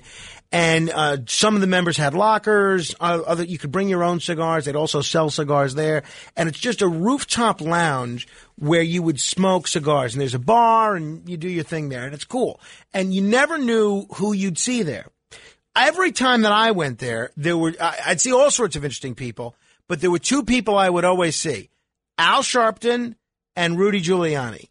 And they'd usually hang out in opposite corners of the room. Not always, but usually. And it was always so much fun. So Todd and I used to go to the Havana Room once in a while. I would go as his guest. And in fact, Ash Wednesday of 2020, right before the whole world shut down, Todd said to me, all these guys you work with, Joe Piscopo and Curtis Lewa and others, they're always getting so much credit and they're always being recognized. Nobody ever does anything for you. Why don't you let me host a cigar outing for you at the Havana Room? So he did that, and it was great. A lot of people came. Then Todd says the same thing after my son Carmine is born. He says, well, Havana Room is closed now. Why don't we do something at the Carnegie Club? I'll invite a few people. You invite whoever you want. And I'll go and get some cigars. We'll get some food and get some drinks at the Carnegie Club. Invite whoever you want. You pick the day. And so I say, I'm looking at the calendar. I say, well, how about Friday, December 17th from 4 to 6? Great. Done. So we do that. And then on that day, my wife tells me, I could tell she was a little frustrated that I was leaving. She said, you could have asked me about, about this date being available before you made these arrangements. I said, I thought I did. She said, nope, I'm pretty sure you did. So that was my error. But so all of a sudden there's a lot of pressure to come home early, right? And I had gotten invited to another holiday party that night from my friend Ken Quinn. And my initial plan was to stop by that party after, this little 2-hour gathering. Needless to say, that didn't happen. So we go to this Carnegie Club situation, great place, and my wife stayed home. And a lot of friends came. My brother-in-law Josh came. Corey Windlespect, who you heard on the radio last week, came. Andrew McKenna came. A lot of other folks came. And towards the end, it was initially supposed to only go through 4 to 6. Towards the end, who comes in around 6:15 or so? John Catsimatidis, the owner of our radio station, who was awesome. And my friend Curtis Sliwa, who I did not invite. I guess Todd invited him or John invited him. And I didn't invite Curtis because I didn't want him to come. I didn't invite Curtis because I know Curtis, the last time we were at this Havana Room gathering, had a real tough time with the cigar smell. And he doesn't smoke cigars. John smokes cigars. And I had invited Rudy Giuliani. And I got to tell you, I didn't think Rudy would come. I thought maybe Andrew would come, but I didn't think Rudy would come. Because, you know, we've hung out a few times, but we've never hung out at length when it's just Rudy and me for a couple hours and smoking a cigar. So, needless to say, Rudy came, John came, Curtis came. Curtis left, you know, pretty quickly. John stayed for a little while. He seemed to have a really good time. He brought it up again Sunday morning with me on the Cats roundtable. And Rudy Giuliani stayed the whole night. The whole night. I got to tell you. He was so much fun to hang out with. So much fun. And he had such great stories, the kind of stories that even he would never tell on the radio. Stories from when he was mayor, stories of running for president, interactions with journalists, interactions with his ex-wife. I was getting, you know, advice from him on parenting, learning from some of the mistakes that he's made. We were talking about radio, politics. It was one of the most fun afternoons or evenings I've ever had. And I think we ended up leaving, not really sure, but maybe 8 or 9 o'clock. And we were only supposed to be there for 2 hours. So you can imagine, I'm sure Rachel was thrilled. But Rudy Giuliani was so cool. And then my friend Lauren came also. She and Todd's wife Liz were the only girls. And then Rudy tweets a photo, a selfie of he and Lauren that night, just the two of them. And he says, "Oh, this is my talented friend Lauren." And you can imagine Twitter had some fun with that photo because and John brought that up with me on the radio Sunday morning as well. But it's all in good fun. Nothing untoward happened or anything like that. But it was a really, really fun night. Curtis, being Curtis, ends up talking about this when he interviews Rudy Giuliani on Saturday. So what happened was Rudy came and Curtis came. And the three of us, we're all pretty experienced in New York politics. We end up spending a lot of time talking about the ins and outs of next year's governor's race. And I don't want to get into too much detail of what we talked about because it's not all stuff I'm ready to reveal at this point. But we get really inside baseball. I end up talking about all sorts of stuff. So it leads to all sorts of other ideas among the three of us. And so I guess one of those ideas was Curtis said to Rudy, "Hey, I'm going to be on the radio Saturday. Why don't you come on?" So Curtis, who was on WABC this weekend for 22 hours, he invited Mayor Giuliani on with him on Saturday. And, of course, after Curtis reprimands Rudy for saying, "How are you?" By the way, I get that Curtis doesn't like the callers to say, "How are you?" But really, the solution to that, and Curtis may still be meandering around here. If I get a minute to talk with him today off air, I'm going to tell him this, but I'm sure he's still listening. Curtis could just say to the screener, "Tell the people not to say, 'How are you doing?'" He could just say that. But the amount of time that Curtis spends on air saying how I don't like to say how I'm doing, it's such a giant waste of time that it makes the "How are you doing?" which if you say fine or good or great, that takes 3 seconds.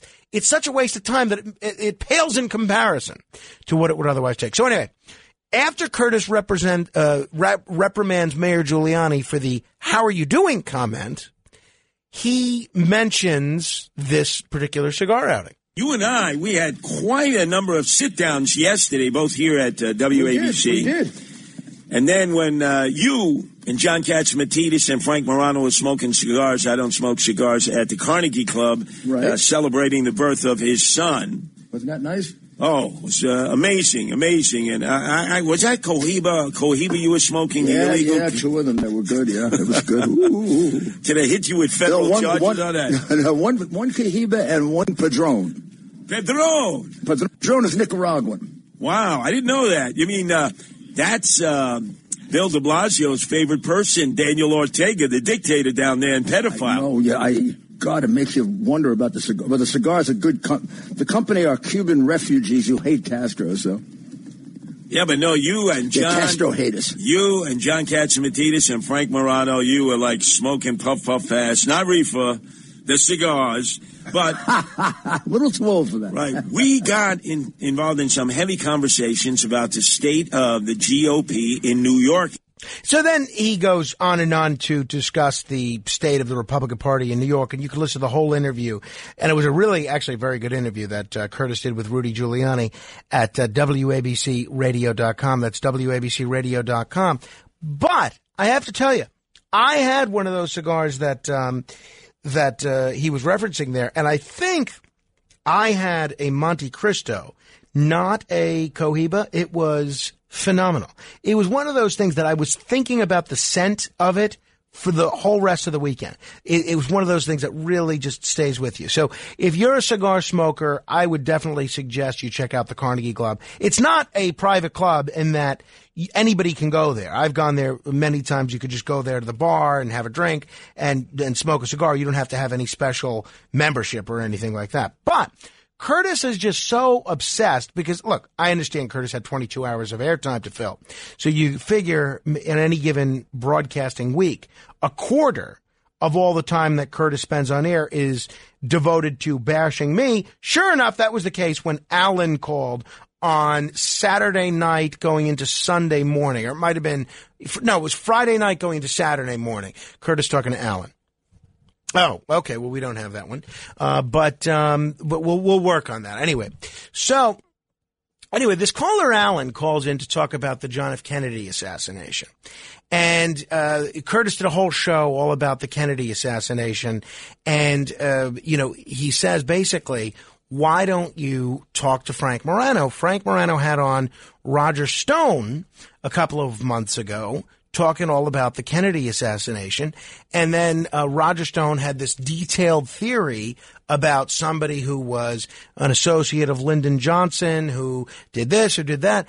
And Curtis just is so obsessed that he just keeps saying, oh, Frank Morano, I had to throw away my clothes. My wife Nancy made me strip naked and throw away my clothes because they so reeked of cigar smoke.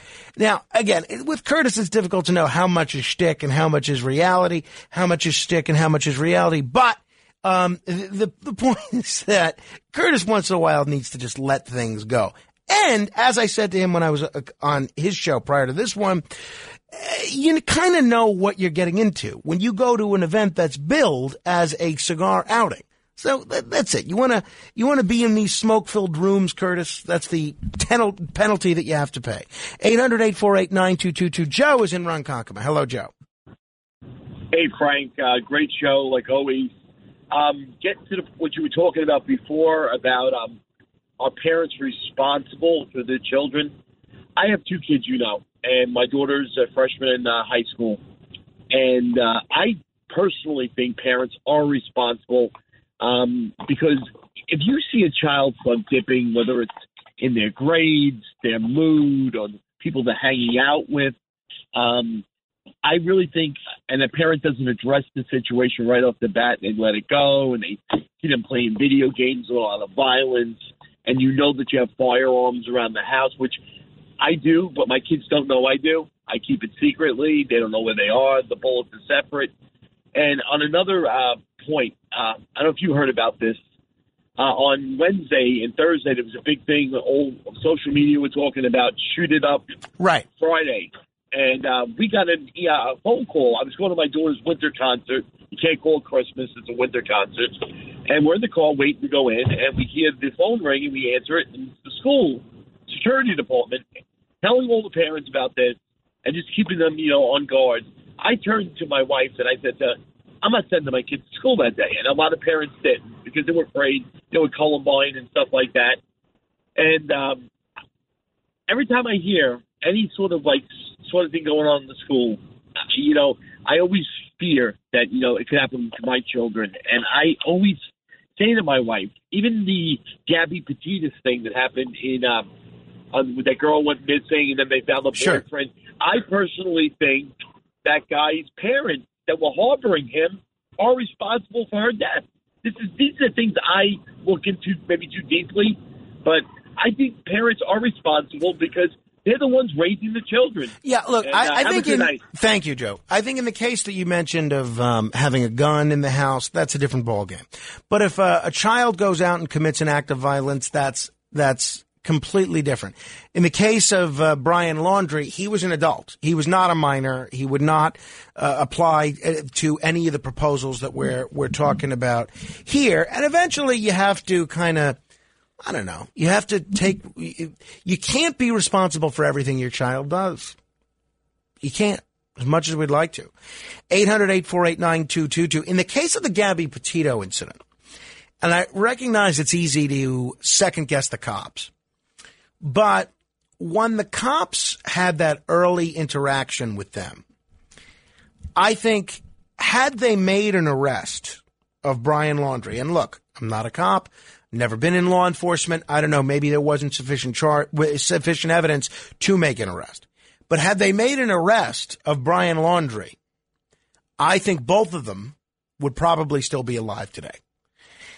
But again, hindsight's 20/20. It's impossible to know. 800-848-WABC. That's 800-848-9222. Billy is in Queens. Hello, Billy. Hey, Frank, this is a great show tonight. Usually this show sucks, but tonight is pretty good. Well, thank you. Did you ever smoke cigars with that? Because I heard that guy's in cigars, that guy from Sex and the City. He's all over the news now. He's hit that rape all the women. I was wondering if you ever hung out with him in the cigar bar. Oh, Chris Noth. Yeah, exactly. No, right, I guess he was busy sexually assaulting women instead of smoking cigars on Friday when I was there. Listen, you should talk more about yourself instead of flying saucers. I think your show would be better. You're a pretty interesting guy. Well, do you have any other constructive criticism, Billy? Yeah, I mean, today's show is good. I think you're an interesting guy. It's a shame that you waste your talents with this nonsense every night when I usually wake up and turn on the radio with flying saucers, and I don't know. I just your only feedback is to talk more about myself. You seem like you kind of like Mark Simone, he's Mr. New York, and he's met a lot of people, he's been around. I think I don't know. All right, so just talk more about myself. That's what your suggestion is. Oh, interesting stories. Not just say yourself. Okay, well, Billy, as a narcissist, I can do that. But I would encourage you to look at the 10.2 share that I did in the month of October. Number one show in radio in New York, AM or FM, for the month of September and October. And then think maybe I have some idea that I know what I'm doing. Maybe. 800-848-WABC. That's 800-848-9222. When we come back, I did have the occasion over the weekend to watch a film. It is, something I rarely get to do these days, but I caught one, and I'll give you my review. It's an older film, but I'll give you my take on it next if you're interested in hearing about it. This is The Other Side of Midnight, straight ahead.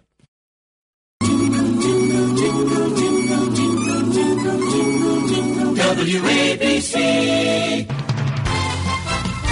Frank Morano.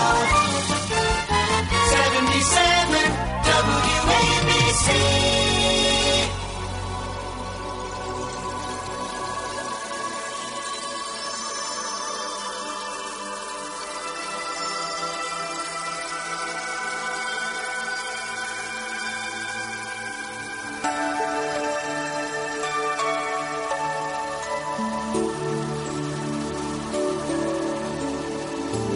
Silent night, holy night, all is calm, all is bright, round yon virgin mother and child, holy infant soul.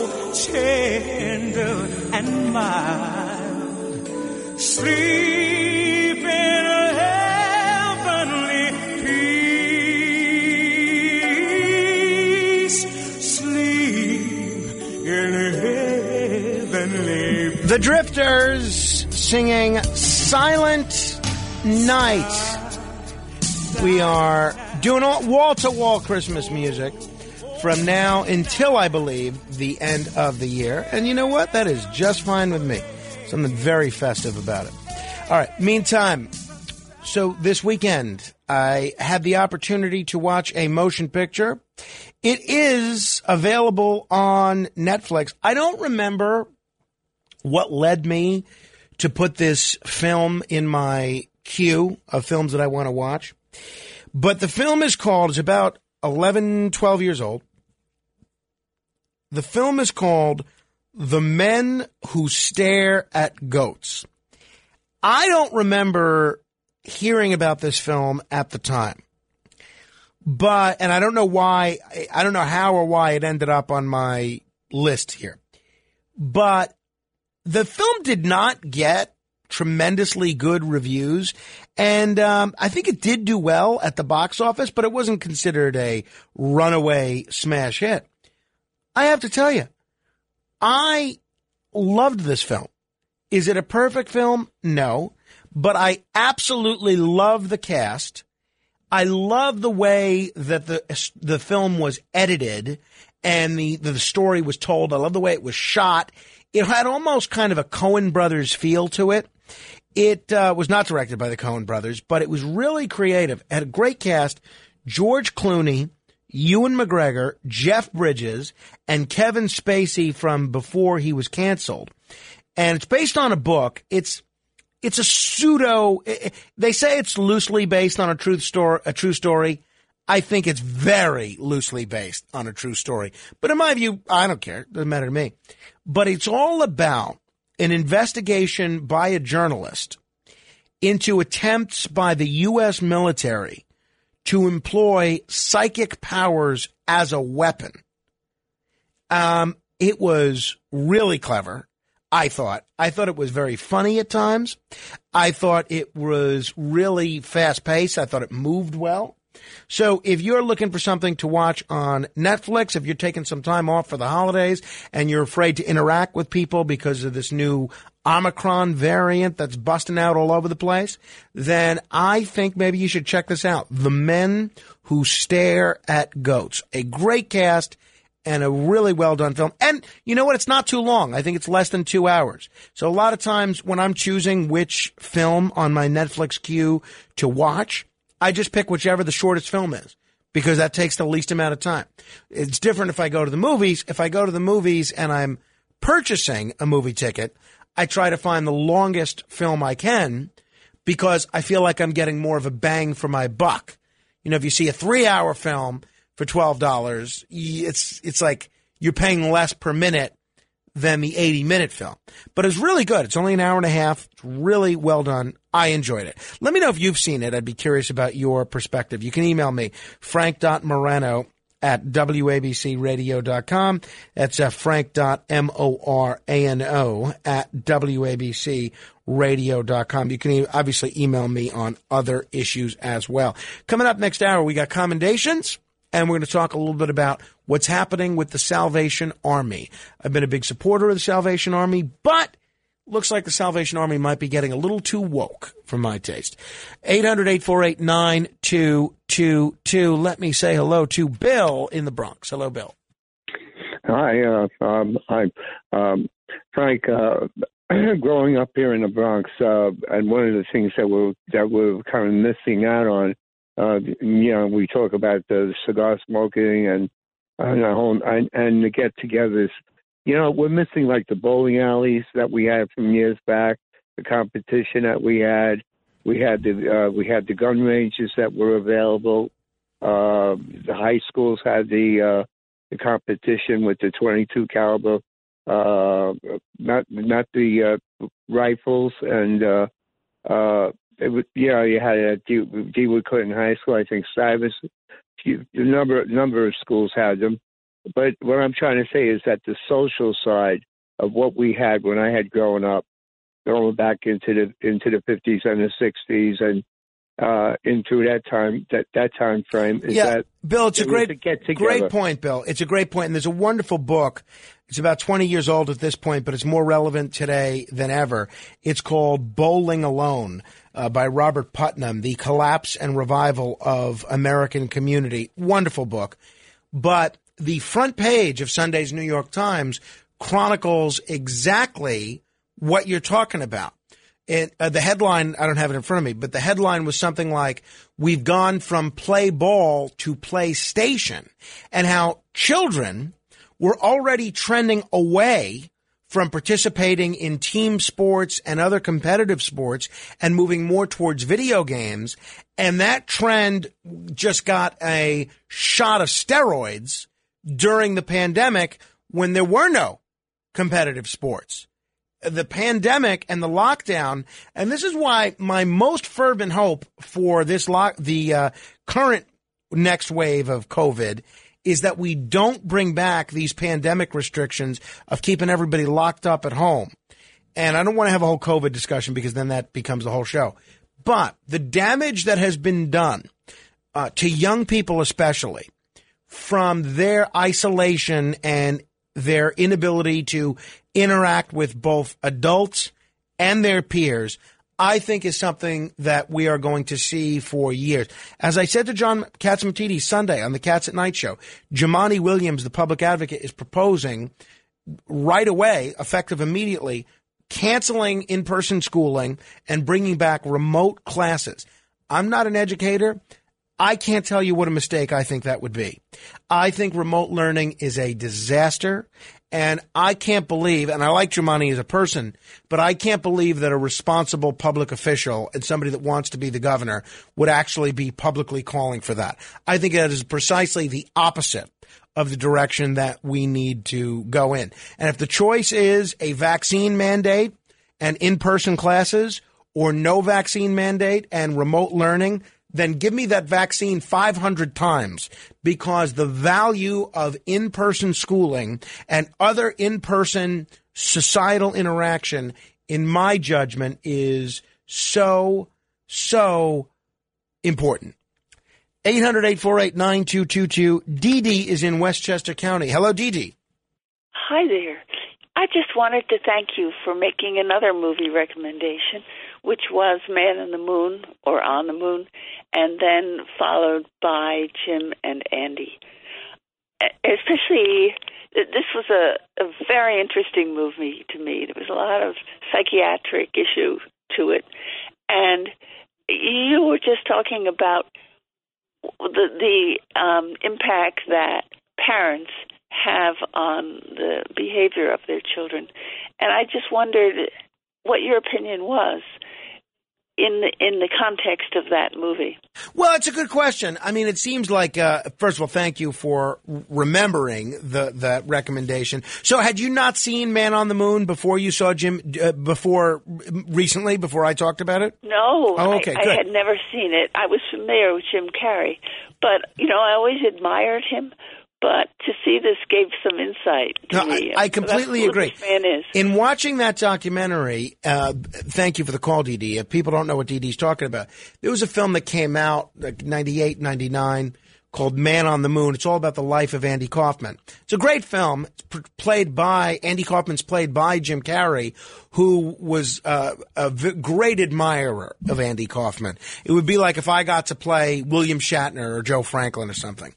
But then, just last year, they made a documentary all about Jim Carrey playing Andy Kaufman, and it's called Jim and Andy, with all this unearthed footage from 20 years ago. Great stuff. Great stuff is in there.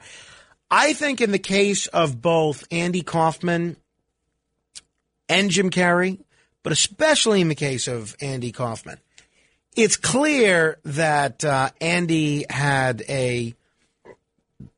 I don't know.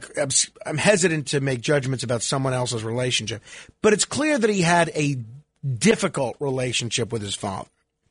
And it's clear to me, anyway, that a lot of the attention-seeking behavior that he engaged in on the world stage was the manifestation of him wanting his father's attention and approval. And we've seen that time and again. But that's also a great film as well, Jim and Andy. But I do recommend you seeing Man on the Moon prior to seeing Jim and Andy. Again, let me know what you think of this film, Men Who Stare at Goats. Ewan McGregor, phenomenal. George Clooney, Stephen Root, well done.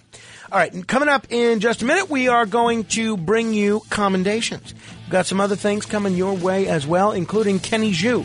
We'll talk the Salvation Army. Until next hour, keep asking questions.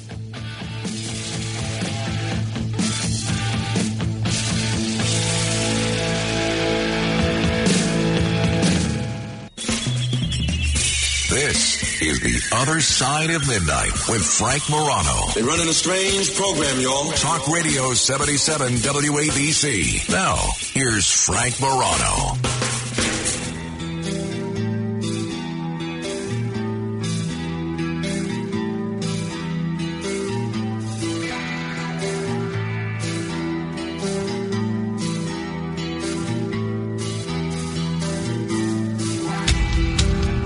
Good morrow, everyone. This is The Other Side of Midnight. I'm Frank Morano.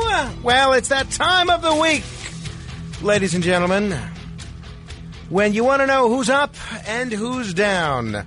It is time for me to give a pat on the back to those that deserve one and give a little inspiration out there to those who play by the rules. Because a lot of times if you do something laudable, you just might, on some distant day, end up with... The Other Side of Midnight presents Commendations. We must first give a commendation to Ryan Bailey. Ryan Bailey has set a Guinness World Record at U.S. Bank Stadium. This is a 33-year-old man who lives in North Carolina. He attended Minnesota's 36-28 win over Pittsburgh at U.S. Bank Stadium. And while Bailey got to see a thrilling game, he made history, too, as he broke a Guinness World Record for attending a game at every NFL stadium in the quickest amount of time. Bailey watched a home game for all 32 teams this season in just 74 days, which eclipsed the previous record of 84 days. Now, that's kind of cool. Who wouldn't love to do something like that? I mean, come on. I also have to give credit to Blue Moon, and I know I shouldn't reward companies that are just looking for cheap publicity by giving them the cheap publicity that they're so seeking. But I thought this was so clever. Blue Moon Beer has debuted a this is so cool. A Vax cardigan to help display your Vax card on holiday outings. They've taken the concept of the ugly holiday sweater and given it a modern twist, introducing the Vax cardigan, which includes a clear pocket holder that lets you display your vaccine card. I think this is really neat. You know how often I've misplaced my vaccination card? Dominic Carter, now I just took a photo of it on my phone so that I can have it on there all the time because you always have your phone on you. Dominic Carter lost his vaccination card, and until I told him, "Hey, wait a minute, Dominic, you show the photo on your phone," he didn't know what he was going to do. He didn't know how he was going to get into anywhere. And I have to give a commendation to Eric Adams, the mayor-elect, because there was some very positive news from him this past week. Now, I'm still waiting to see what happens with Eric Adams, because it's amazing to me that every word out of his mouth somehow manages to please everybody. He pleases the progressives, he pleases the conservatives, pleases Democrats, pleases Republicans, black, white, Jewish, Muslim, vegan, meat eater, you name it, he's going to please you. And so this week, this actually is a positive, so I don't want it taking away from his commendation. Eric Adams vowed this past week to bring back punitive segregation at Rikers Island, scrapping the reforms that have taken place under Bill de Blasio. He tweeted, We need a Department of Corrections commissioner who will provide humane conditions to inmates, reduce recidivism rates, support our correction officers, and reimagine DOC from a revolving door punitive system to a holistic rehabilitation system. But on Thursday, when Bill de Blasio was making a whole big thing about how they were ending solitary confinement, Adams comes out and says, enjoy the reprieve now. And he basically indicated he is bringing back punitive segregation, which I think is a big positive. It's not because I'm looking, and I know we have a lot of listeners in Rikers. Big shout out to all of our listeners out there. It's not because I am anti-prisoner or anti-inmate, just the opposite. It's only a handful of inmates that cause a problem for everybody. And with these inmates being part of the general population, it creates problems for the correction officers and the other inmates. These people need to be separated, and the Department of Corrections staff needs that as a punitive tool, for my money. I want to give a commendation as well. We printed this Eric Adams off article twice. Okay. I want to give a commendation as well to Todd Shapiro for doing such a great job hosting us at the Carnegie Club on Friday at his expense. Very generous of Todd to do so. And I offered to split it with him. I offered to pay. He wouldn't hear of it. And big thank you to he and his wife Liz for coming. You know, I have to commend the New York Football Giants. And the Giants were mocked for something they did this weekend. And I got to tell you, I thought it was completely unfair. Look, the Giants have not had a good year. Watching the game against the Cowboys Sunday was just painful. It was painful. It's the only way to describe it. But what the Giants came out on this week and said, or on Friday, they said, look, this Sunday is going to be Fan Appreciation Day. And Giants season ticket holders received an email from the Giants saying they are entitled to one free soda during Sunday's game against the Cowboys. Now, I think that's a nice thing. You appreciate the fans. You give them something for free. If they have to sit through a losing football team and you knew how this game with the Cowboys was going to turn out, you could have seen that from Jump Street. Then at least why not give them a free Pepsi Cola or something?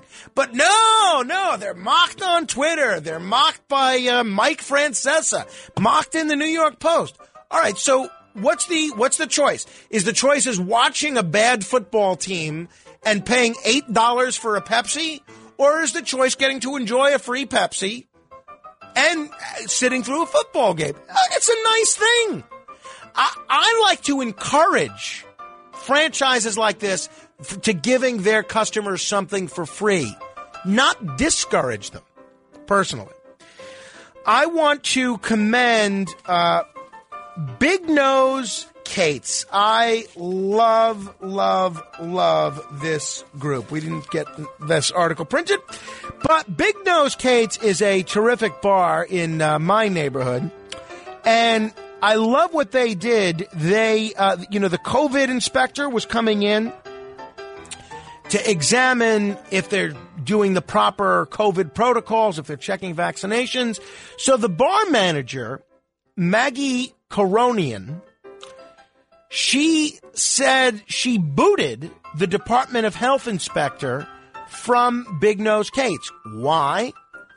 Because the Department of Health inspector did not have their vaccination card. So how, if you're a health inspector checking out COVID compliance, how do you go into a bar or a restaurant? And Big Nose Kates is great. It's one I've been to many times. How do you go into a bar or a restaurant and not have your COVID vaccination card? I hope all the COVID inspectors learn on this one. And you know what? I hope every manager of every eating and drinking establishment in the city gives these health inspectors the same standard that they expect, that the inspectors inspect to give to New Yorkers. Those inspectors walk through the door of your restaurant and your bar. You make sure you double, triple check whether they have their Vax card. Make sure that you check if they have their ID as well. because I hate that these restaurants are being asked to become the vaccine police, and yet somehow the people that work for the Department of Health think they're somehow exempt from this. I want to also commend a person whose name we don't know, but this is a person who caught my attention as I was watching the CBS Sunday Morning yesterday. This is an anonymous businessman who is giving away $30,000 in $100 bills to random strangers on the San Carlos Apache tribal lands. And he said, I've always felt inside my soul a spiritual connection with the Native American. Nearly half of the more than 10,000 people on the Arizona tribal land live below the poverty line. And a lot of people talk about how getting this money, some cases it's $100, some cases it's a few $100s, it really makes the difference in terms of putting food on the table. And this guy writes a note with some encouraging words and gives an unexpected gift of cash. He's not looking for credit. I think that's wonderful. I think this guy is a model for all of us this Christmas season in terms of what we can do to be more charitable. Oh, this article was printed, the Big Nose Kate's article. I didn't mean to cast aspersions on Molly's printing ability. Thank you, Molly. I want to commend Buck Showalter, the new manager of the New York Metropolitans. Now, I have never been the biggest Buck Showalter fan. You know, I've been a longtime Yankee hater, and Buck was the Yankees manager in the early 1990s. And, you know, I kind of got used to rooting against him. And all I could think when he was managing the Yankees and the Diamondbacks, I would think, why does this guy never take his jacket off? Take your freaking jacket off, Buck Showalter. It was annoying to me. It's like when somebody comes into a room and they're standing the whole time when everyone else is sitting. Everyone else has their jacket off. We're in the middle of summer. It's 95 degrees, Buck Showalter. You got your jacket on. What's the deal? What are you hiding behind there? So anyway, that being said, the Mets have had such a miserable string of managers of late. I think Terry Collins did a great job. But other than, if you look at the managers since Terry Collins and before Terry Collins, they haven't really been picking anyone with any managing experience. Luis Rojas. I mean, did he have a great deal of managing experience? Carlos Beltran never managed a game before in his life. And thankfully, he was fired before he got to manage anybody. Carlos Beltran, oh, you've never managed a major league game before? Oh, good. Here's the keys to the car. Go crazy. Mickey Callaway. Oh, have you ever managed a major league game before? Oh, no, but I was the pitching coach for a major league team. What? This is New York. This is the top of the food chain. We are supposed to have baseball professionals that, call me crazy, know something about baseball. And after years in the post-Terry Collins era of seeing manager after manager that has never managed, to actually pick someone who has substantial experience managing in Major League Baseball comes as a welcome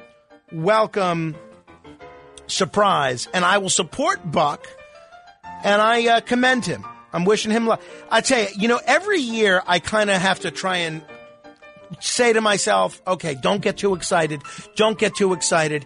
It's the Mets. It's the Mets. It's the Mets. You know they're going to disappoint you. You don't know how they're going to disappoint you, but you know they're going to disappoint you. This year, with Max Scherzer, a manager that knows how to manage, and some of the other moves they've been making, I mean, this is looking like a pretty good year. I hope so anyway. We'll see what happens. Although, again, I'm sure COVID will put an end to all of my plans.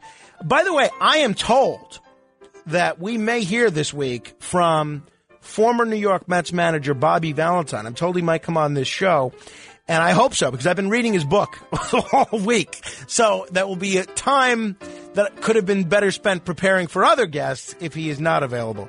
I want to commend the PS10 chess team. These Brooklyn fourth graders from PS10 in Brooklyn have been great. And lo and behold, they have just won a national chess tournament. They trained for weeks and months on end, including during COVID, when they could just play online. And when the schools fully reopened this fall, these kids returned with an extra enthusiasm for the game. And I like chess. I've never been too good at it. But when I was, I'm substantially older than my two brothers. And I taught them both how to play chess when they were very young. And I'm so glad that I did, because they're now both great chess players, especially my brother Alexander. He is phenomenal. And I'm hopeful that, once my son Carmine stops, can hold his head up straight, formulate speech, and stop spitting up constantly, that I can teach Carmine how to play chess, and then maybe his Uncle Alex will teach him how to become really good at chess. But I think chess is such a great game for children to play. And the fact that these 10-year-olds are among the best chess players in the entire country, I think it's great. I'd love to see these kids and kids like them get a little more credit and a little more recognition, as opposed to some young people that become social media influencers or somehow create a viral video that everybody talks about. These kids at PS10, these fourth graders, are great. And the fact that they won the U.S. K-12 championships in Orlando, Florida, where they faced competition from 125 kids around the city and the country, I think the kids at PS10 in Brooklyn deserve all the credit in the world for that. And finally, I will take a moment of personal privilege to give a commendation to my very good friend, Vinny Ignizio, who was recently appointed as the new Deputy Executive Director of the New York City Board of Elections. Now, Vinny, I am very biased here. Vinny is one of my closest friends. He was best man at my wedding. He was the minority leader of the city council. He was a state assemblyman. And now he is going to be the number 2 guy, the top Republican at the New York City Board of Elections. And this is a huge step in the right direction, because when it comes to Vinny, 1, he's not in anybody's pocket. Number 2, he's very competent and has demonstrated competence in everything that he's done. So when it comes to how to fix the Board of Elections, it's not going to be fixed by one guy. But if you start getting more and more competent people in there, more and more people who aren't owned by this political boss or that political boss, or aren't, beholden to someone else's agenda, that's how we start to fix the problems at the Board of Elections. The more competent people we get in there, the better, as far as I'm concerned. And as a friend, I'm happy for him. It's a great job, and he's going to have a great opportunity to make some changes there, I hope. So commendation to my friend Vinny Ignizio. All right, those are today's commendations. We're going to talk to Kenny Zhu in just a couple of minutes. Let me try and squeeze in 1 or 2 quick calls in the meantime. 800-848-9222. That's 1-800-848-WABC. Neil is on Staten Island. Hello, Neil. Hey, Frank, on your commendation about the man who gave out the $100 to Native Americans, that happened a few days ago, and when I heard it, I thought it was just great. It turned my stomach to know that these people can't afford food, and yet 1.7 million illegals come across the border, and not only do we feed them and clothe them and give them health care, it's just an absolute disgrace that the Native Americans are in such poverty, and also veterans living on the streets. And we just throw money to the wrong people. And it's just a terrible thing, Frank, and that's what I want to say. I can't disagree with you, Neil. I cannot disagree with you. An organization that I've really admired over the years, that I've contributed to, that I've raised a lot of money for, is the Salvation Army. Well, the Salvation Army has been doing some things that makes those of us that are supporters of the Salvation Army scratch our heads. I read about it in a really interesting op-ed. The author of that op-ed, Kenny Zhu, joins me next. This is The Other Side of Midnight. Straight ahead.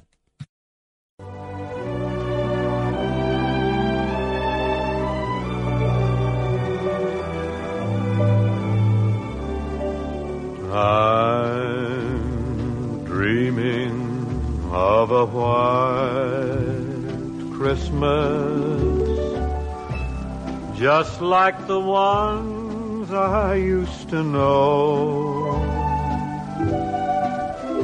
where the treetops glisten and children listen to hear sleigh bells in the snow.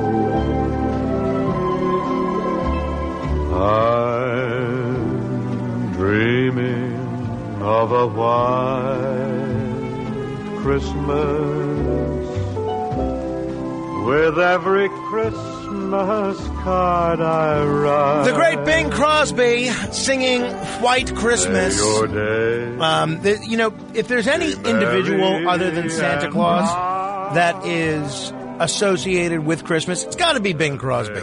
Does anybody have better Christmas songs? Does anybody have better Christmas movies? Yesterday on television, they had one of my favorite Bing Crosby Christmas films on, Going My Way. But there's so many. Holiday Inn is a classic. White Christmas is a classic. The Bells of St. Mary's is a classic. And if there's one thing that might put you in even more of a Christmas mood, if you were like Rip Van Winkle and you were asleep for 100 years and you were all of a sudden awoken, how would you know it was Christmas? Well, maybe you'd hear Bing Crosby on the radio. Maybe you'd see TCM playing The Bells of St. Mary's. Or maybe you would walk out to the streets of New York City and you would see somebody in red ringing a bell next to the Salvation Army red kettle. For over 100 years, the red kettle at the Salvation Army, to me, is not only representative of Christmas, it's representative of something good. When I have always thought of a group that's altruistic, that's going to do the right thing, that's going to help a lot of people, a group that I'm happy to donate to, I have always thought about the Salvation Army. That was until recently I read an op-ed in the Wall Street Journal by our next guest who says that the Salvation Army is now doing some things that I might not be happy about. Here to tell us about it is the author of that op-ed, Kenny Xu. He also happens to be the president of Color Us United.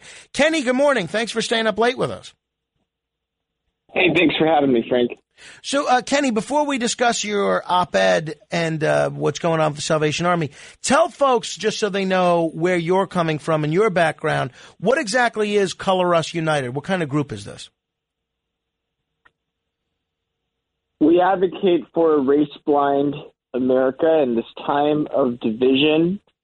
We believe there's a lot more that unifies Americans than there is that divides Americans. That includes race. If you go on colorusunited.org, you can find that we take on the institutions that are going woke, peddling CRT, trying to divide Americans, redivide them on the basis of race, again, through diversity trainings and anti-meritocratic policies. We empower ordinary employees to speak out. Okay. Well, so you got this great op-ed in the Wall Street Journal. I've just linked to it on my Facebook page. People can read it, facebook.com/Morano fan. That's facebook.com/MORANO fan. But just give us a little background on the Salvation Army. Historically, what does the Salvation Army do, and what have they been doing in this country for the last 100 years or so? The Salvation Army is a Christian charity. They're also a church. And their mission is to preach the gospel by meeting human needs.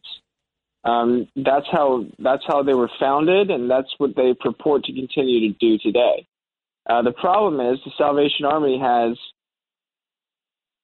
corrupted in the highest of its leadership ranks a group of ideologues out to prove that America is a racist country have taken over the ranks within the leadership of the Salvation Army and have peddled this divisive racial ideology in the form of its new Let's Talk About Racism packet, where they incorrectly and falsely claim that America is a racist country, that it's structured still today against black people, that the Salvation Army, ironically, is complicit in this. They are, of course, the least racist organization you could think of, and accusing its members of racism including its donors, of racism is probably not a good strategy.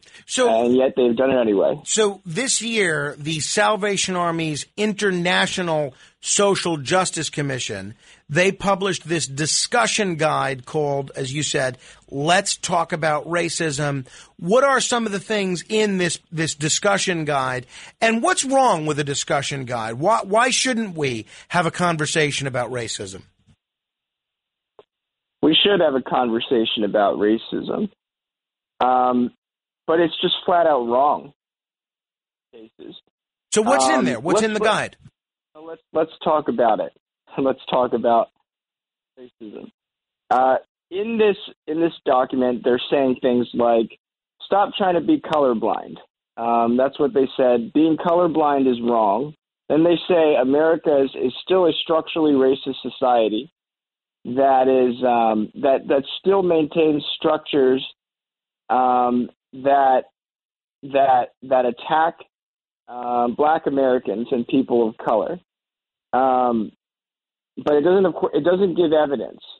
And then it says that members should lament, repent, and apologize for their complicity in racism for the church.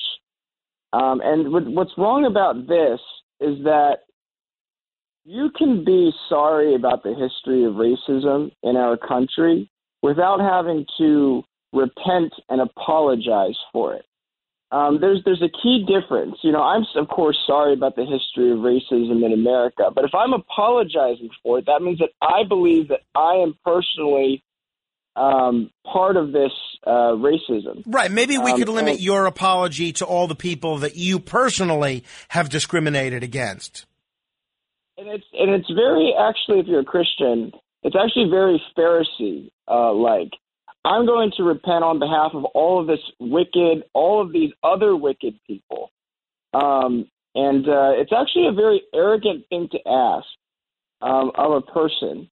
But they do it because they want to make a person feel guilty about their alleged racism, because it opens up so many boxes for them to be able to take power within the organization. So who wrote this? Who is the Salvation Army's International Social Justice Commission? Who makes the decision to write something like this and put it out there to all the Salvation Army members and say, hey, by the way, just so you guys know, you're all racist and maybe you should stop being racist?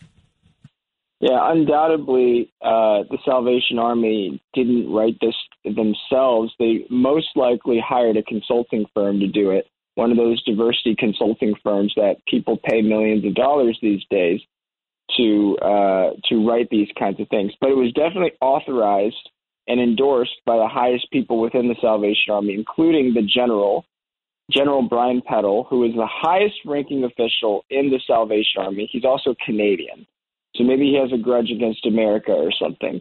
But it was definitely authorized by the highest officials of the Salvation Army. And essentially, they were blaming themselves for their own racism.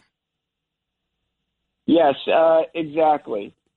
And let's talk about racism, for example. It says there's no doubt as to how racism has impacted the Salvation Army in its history and its practice. That's it. That's all it says. It says there's no doubt as to how racism has impacted the Salvation Army. It does not cite a single convincing piece of evidence to suggest that. The worst thing that it cites is that one Salvation Army found a doll that hung above his room one time with a noose on it, which is bad, but it's isolated. And they're trying to construct a racism narrative within the Salvation Army now, and that doesn't exist. In fact, the Salvation Army was was the first organization in 1898 to create a non-discrimination ordinance saying we will not debar anybody the benefits of the Salvation Army because of their color or ethnic background. They've been one of the most progressive organizations on this, and they're trying to accuse the Salvation Army of being racist. So the premise, in your view, is completely flawed. The Salvation Army's International Social Justice Commission, by sending out this memo to the donors and the members of the Salvation Army saying stop being racist, or at least let's talk about racism in the Salvation Army's history, you don't believe the Salvation Army has a racist history? No, I don't believe the Salvation Army has a racist history at all. And that's something that people love to take advantage of these allegations of racism because it's so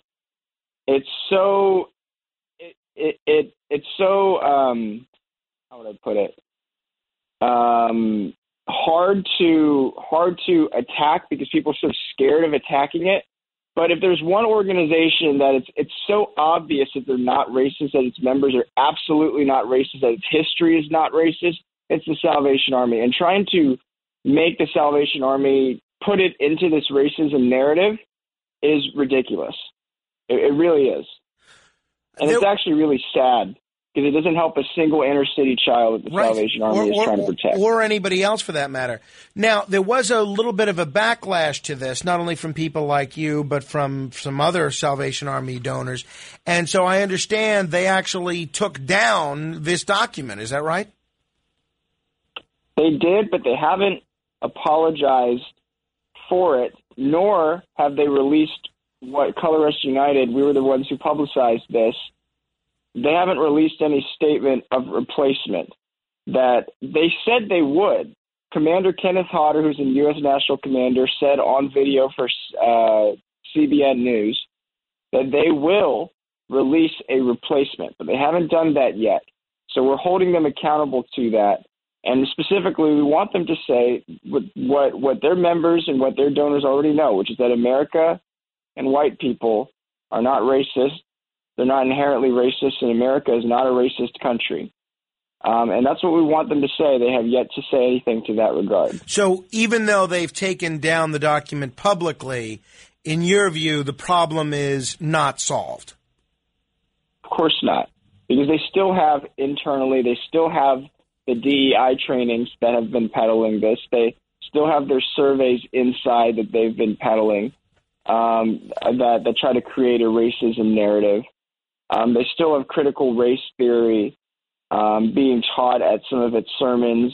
They need to make a statement denouncing critical race theory because there's absolutely no way you can justify critical race theory with the gospel. The only way you can justify critical race theory is the way everybody justifies critical race theory, which is to try to spin a racism narrative that I've already pointed out to you and the audience does not exist within the Salvation Army. What do you think the motivation behind this is? Let's say this was produced by a high-priced social justice consultant of some sort. Why would the Salvation Army, a group which has historically enjoyed such a great reputation among both the public and donors, why would they need a document like this? What's this all about? What do you think the motivation is here? Because they're, as I argue in my op-ed for the Wall Street Journal, it is possible they're trying to court corporate giving. They're trying to get the Googles and Facebooks of the world to donate to the Salvation Army. By the way, definitely a pursuit that is bound to end fruitlessly. Progressives hate the Salvation Army, and this does not change the fact that they do. They think that they need to engage with the woke speak. A lot of the more progressive members of the Salvation Army. By the way, most of the Salvation Army people are not woke, but there is a contingent who has taken power, and they want to enforce their ideology. They're hiring 2 new DEI directors. These DEI, diversity, equity, and inclusion directors will have authority over the curricula that the Salvation Army produce. That means that they have the power to reject any curricula the Salvation Army produces for, quote-unquote, not being sufficiently inclusive. So this is about power and taking power within the organization.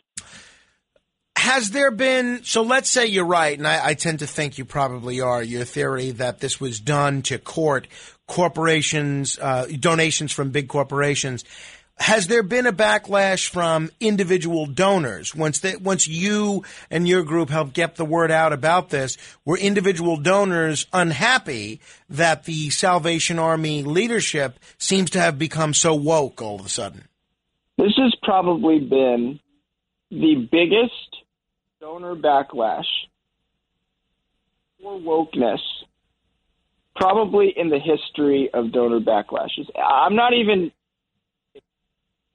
because I can't think of one that has been bigger than the one that has happened against the Salvation Army since Thanksgiving.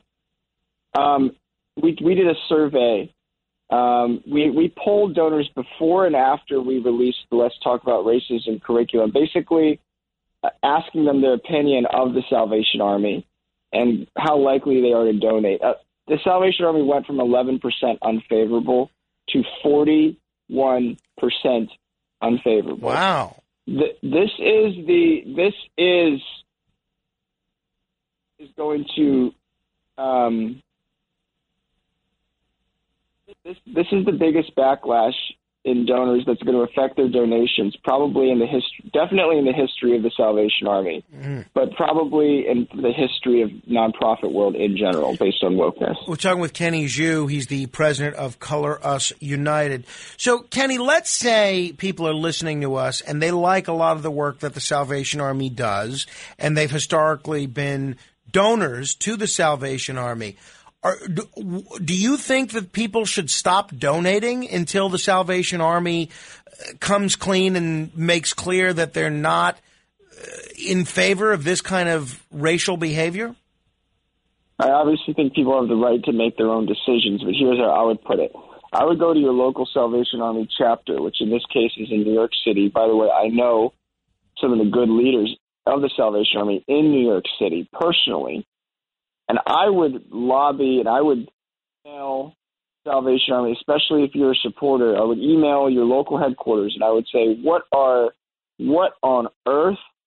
Make a statement. I want you to make a statement. You, the local Salvation Army chapter. No, America is not a racist country. No, we do not believe in critical race theory. And then I would make your donation contingent upon that. That's what I would do, because we need the local Salvation Army leaders to rise up and build a movement within the Salvation Army to fully extirpate wokeness from within the Salvation Army, chapter by chapter. And the more chapters speak out, the more and more will speak out. Some already have, such as one in Dearborn Heights, Michigan, and we need more. And are there other problematic charities that folks may not be aware of that have gotten on board with this sort of ultra woke agenda? Of course. Of course, this is part of the reason why Color Us United targeted the Salvation Army is not because we have any personal vendetta against the Salvation Army. In fact, I love the Salvation Army and what they're doing.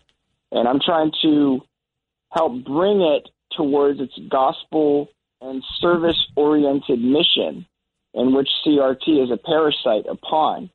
But this is a larger attack on the Christian church. People who are not educated in this need to understand the Christian church has been facing a brute force attack by race ideologues who are trying to twist Jesus' words. I would say Jesus' words, except they hardly ever quote Jesus. Are trying to attack Christianity and trying to force Christians to feel guilty about themselves, guilty about the world, guilty about race in America, and ultimately to deconstruct all of their institutions in the name of going woke. So I would be very vigilant with where your donations are going to, and lobby your local Christian organization, especially your local charity, to make sure it's going in the right place. Well, Kenny, I've enjoyed the discussion, and we'll have to chat again soon. You've written an interesting book as well. Hopefully we can get you on the show soon to talk about that, too. Yes, thank you. 800-848-9222 if you want to comment on any portion of our discussion. Kenny Xu, he's the president of Color Us United. I've linked to this op-ed in the Wall Street Journal. You can check it out at facebook.com/Morano fan. That is facebook.com/MORANO fan. I thought it was pretty interesting, and it taught me a lot of stuff that I didn't know. 800-848-WABC if you want to comment. Meantime, if you are looking for a gift for the overweight person in your life, think about subsidizing their patronage of the Skinny Center. You know, I posted the video on Facebook of the interview that I did with Corey Windelspecht and Amy Burser on Thursday. And I was afraid to watch this video because I saw only the thumbnail sketch of how I look in the video. And sure enough, I look like Jabba the Hutt in the thumbnail that is what you have to click on to see the video. I look just awful. I look like this giant blob. And I can promise you, I am not going to sit through the year 2022 looking like John Candy just ate Dom DeLuise. Not going to happen. And the guy that is going to be my savior in that regard is the same guy that has helped out Greg Kelly, and that's Mitch Suss. He's the founder of the Skinny Center, and he has got this stuff literally down to a science. They begin with comprehensive lab testing that pinpoints abnormalities in the body chemistry that are the reasons we overeat, the reasons we might crave sugar. And Greg Kelly looks great, thanks to Mitch Suss. And I am looking forward to, right after the holidays, getting on board with the Skinny Center agenda.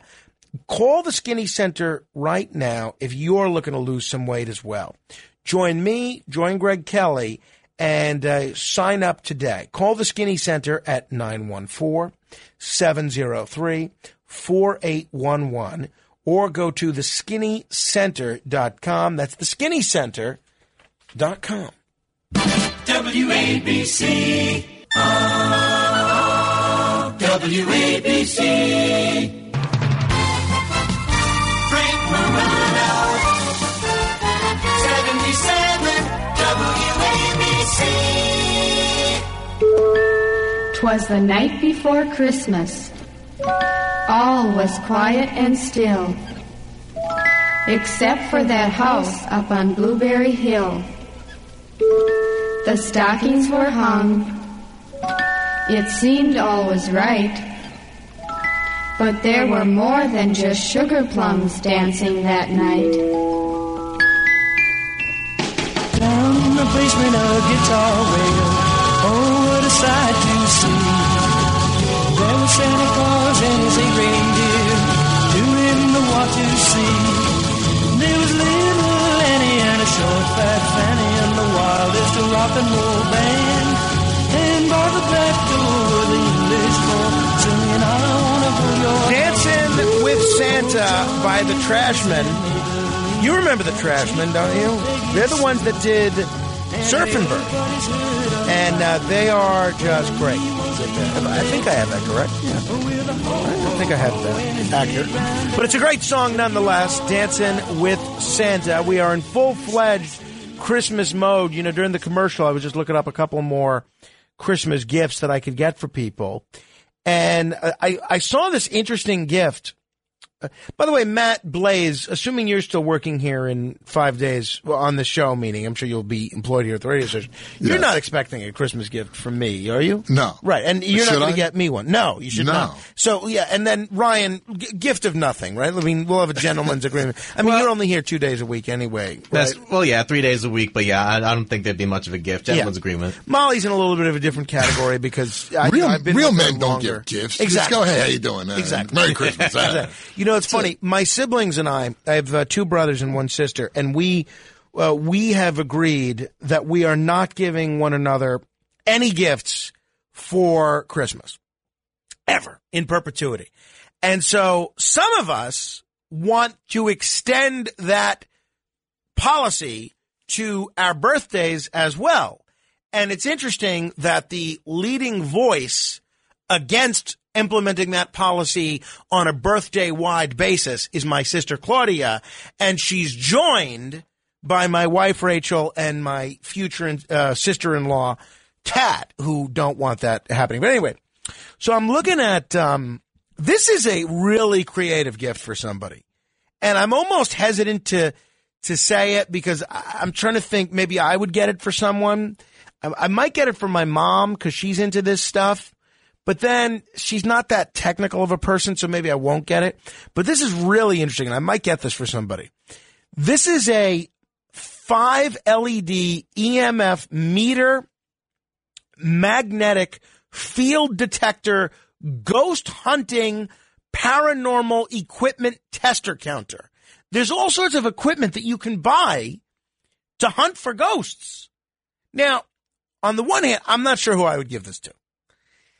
On the other hand, how do you know if it works or not? I mean, I guess if you know your house is haunted and then it starts beeping when you get close to the ghost, I guess you know it's working. But beyond that, I have to think that maybe this is the kind of thing that you'll never know if it's working or not. So, I don't know. So there's some creative gifts out there. I'm making progress here. I still have to get, see, my wife is really into experiences, and I have to think of something good for her. So those of you that have a suggestion, give me an email, frank.morano@wabcradio.com. Don't call necessarily, because then she'll hear if she's listening to the podcast, and I don't want to give it away necessarily. All right. Meantime, I am getting very concerned over this COVID uptick, not because I'm worried that I'm going to get COVID, but I am getting concerned that it's going to lead to all sorts of restrictions coming back into place. And I have this big New Year's Eve party coming up in 10 days in Atlantic City. By the way, if anybody wants to come to that, just email me, frank.morano@wabcradio.com. This year, as you've seen, if you've gotten the email, we have set up, we might look to hire some celebrities to be there this year, because people get a kick out of meeting celebrities. You should have seen when Mayor Giuliani came to the Carnegie Club the other day. All the people among my social group that were excited to meet Mayor Giuliani, and John Catsimatidis for that matter. But we've set up a celebrity acquisition fund. We've actually set up a GoFundMe page that will allow us to hire celebrities to come to the New Year's Eve party. And so far, we have raised $5 for that celebrity acquisition fund. So hopefully we get other funds in there. I'm not sure what celebrities we could actually acquire for $5, but I don't know. Maybe Lenny Venito or something. I don't know. But hopefully we don't see things waylaid by this COVID uptick. If Jersey does start issuing new restrictions, hopefully they'll do it after the first of the year. Started on December 31st. Started on January 1st, after everything gets, after everybody has their holiday parties and everything. But that's neither here nor there. Hey, so there was an interesting article in the New York Post this weekend showing that New York City has shown a big decline in the number of UFO sightings. And some people have asked, what's this all about, Alfie? And I don't think this means there are fewer extraterrestrials flying around New York City. I don't. I think this is a reflection of, unlike 2020, a lot more people are back at work, and a lot fewer people are sitting home staring up at the night sky and seeing what looks odd.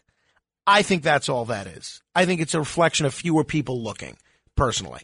And who knows? It could be something else. I don't think so.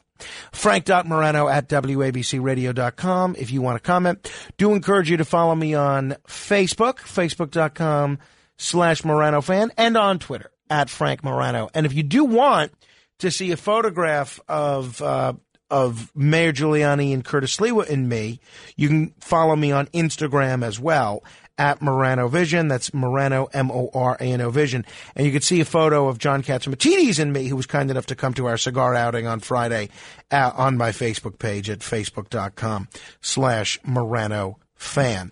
That's Facebook.com/MoranoFan. Speaking of getting, by the way, I know a lot of you that listen right now are people that are working. I know a lot of you might be working odd hours. Maybe you're the only one in your workspace. Maybe you can't sleep. Maybe you're driving home. A lot of you are people who have unorthodox sleeping schedules. And you guys are my people, right? We are kindred spirits. We are in this together. Because if you're up on a regular basis at 3:54 in the morning, we are a fraternity, okay? Nobody else that you interact with for the rest of your day will understand what you're going through, except for me. I laugh at these people. I wake up sometimes noon, sometimes 1, sometimes 2. I get 6, 7 missed calls at people calling me at 7 a.m., 8 a.m., 9 a.m. And I'm thinking, who are these people that are calling me at this time? How do they not know that I'm asleep right now? And do you ever get that sense that, and again, I recognize that I can't expect the rest of the world to change for my schedule, but the rest of the world should at least pay a little consideration. So anyway, I saw this, I read this interesting article on CNBC's website about the best way to stay awake, either to work or to drive home or to do anything, really. This is a great way to boost your productivity, okay? We've heard a lot of strategies for staying awake and for being productive when you're tired. Some people say, take a nap. Other people say, have a cup of coffee. Well, one doctor who's an expert in this, named Daniel Pink, he's a behavior expert, says the solution is do both.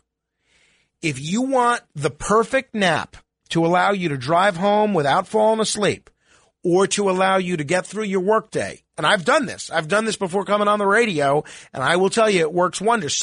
My friend Ricky Viola told me that doctors do this about 11 years ago.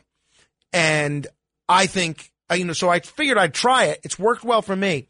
Here is what Daniel Pink says the solution is.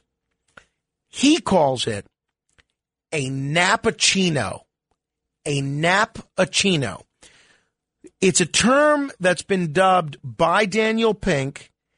It's a technique to maximize naps by combining coffee with 20 minutes of shut-eye. So the method helps decrease the amount of adenosine, which is a chemical in the body that causes sleepiness. This is all part of his interview with CNBC. I may try and get this guy on the show. And the effects of a nappuccino are magic and a great restorative ritual to use after a few hours of work. So if you have 20 minutes to take a nap at work or 20 minutes before you drive home, the best thing you can do is right before you take that 20-minute nap, down a cup of coffee. You'll wake up in 20 minutes, alert, ready to drive home without falling asleep, or ready to continue on with your workday. I have tried this method. It works absolute wonders. I can't say enough good things about it. I am a big advocate of the nappuccino.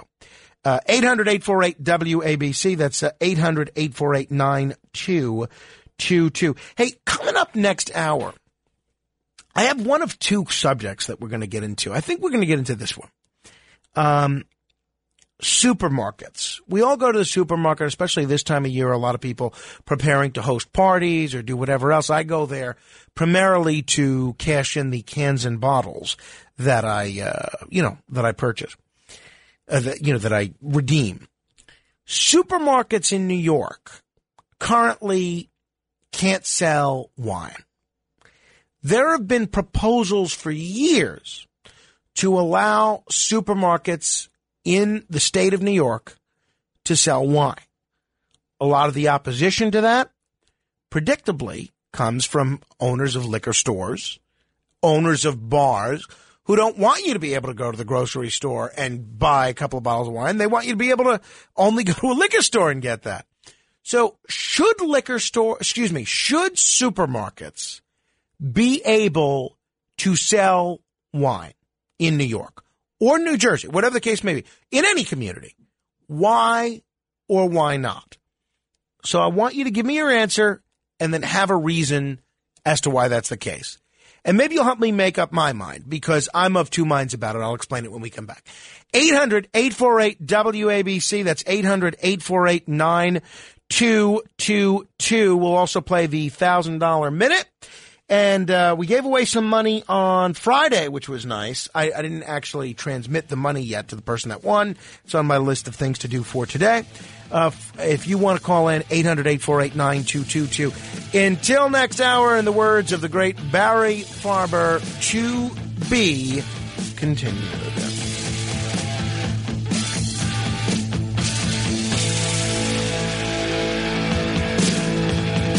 Talk Radio 77 WABC. This is The Other Side of Midnight with Frank Morano. They're running a strange program, y'all. Talk Radio 77 WABC. Now, here's Frank Morano.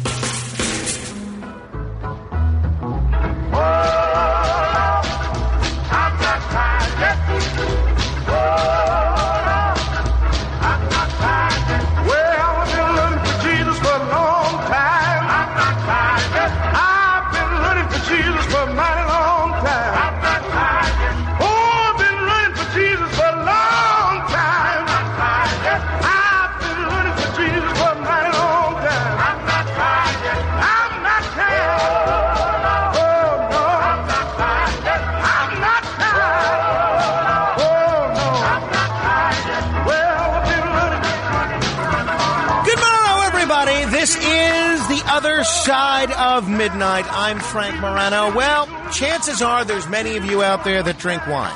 Chances are there's even some of you out there that occasionally go to grocery stores or supermarkets.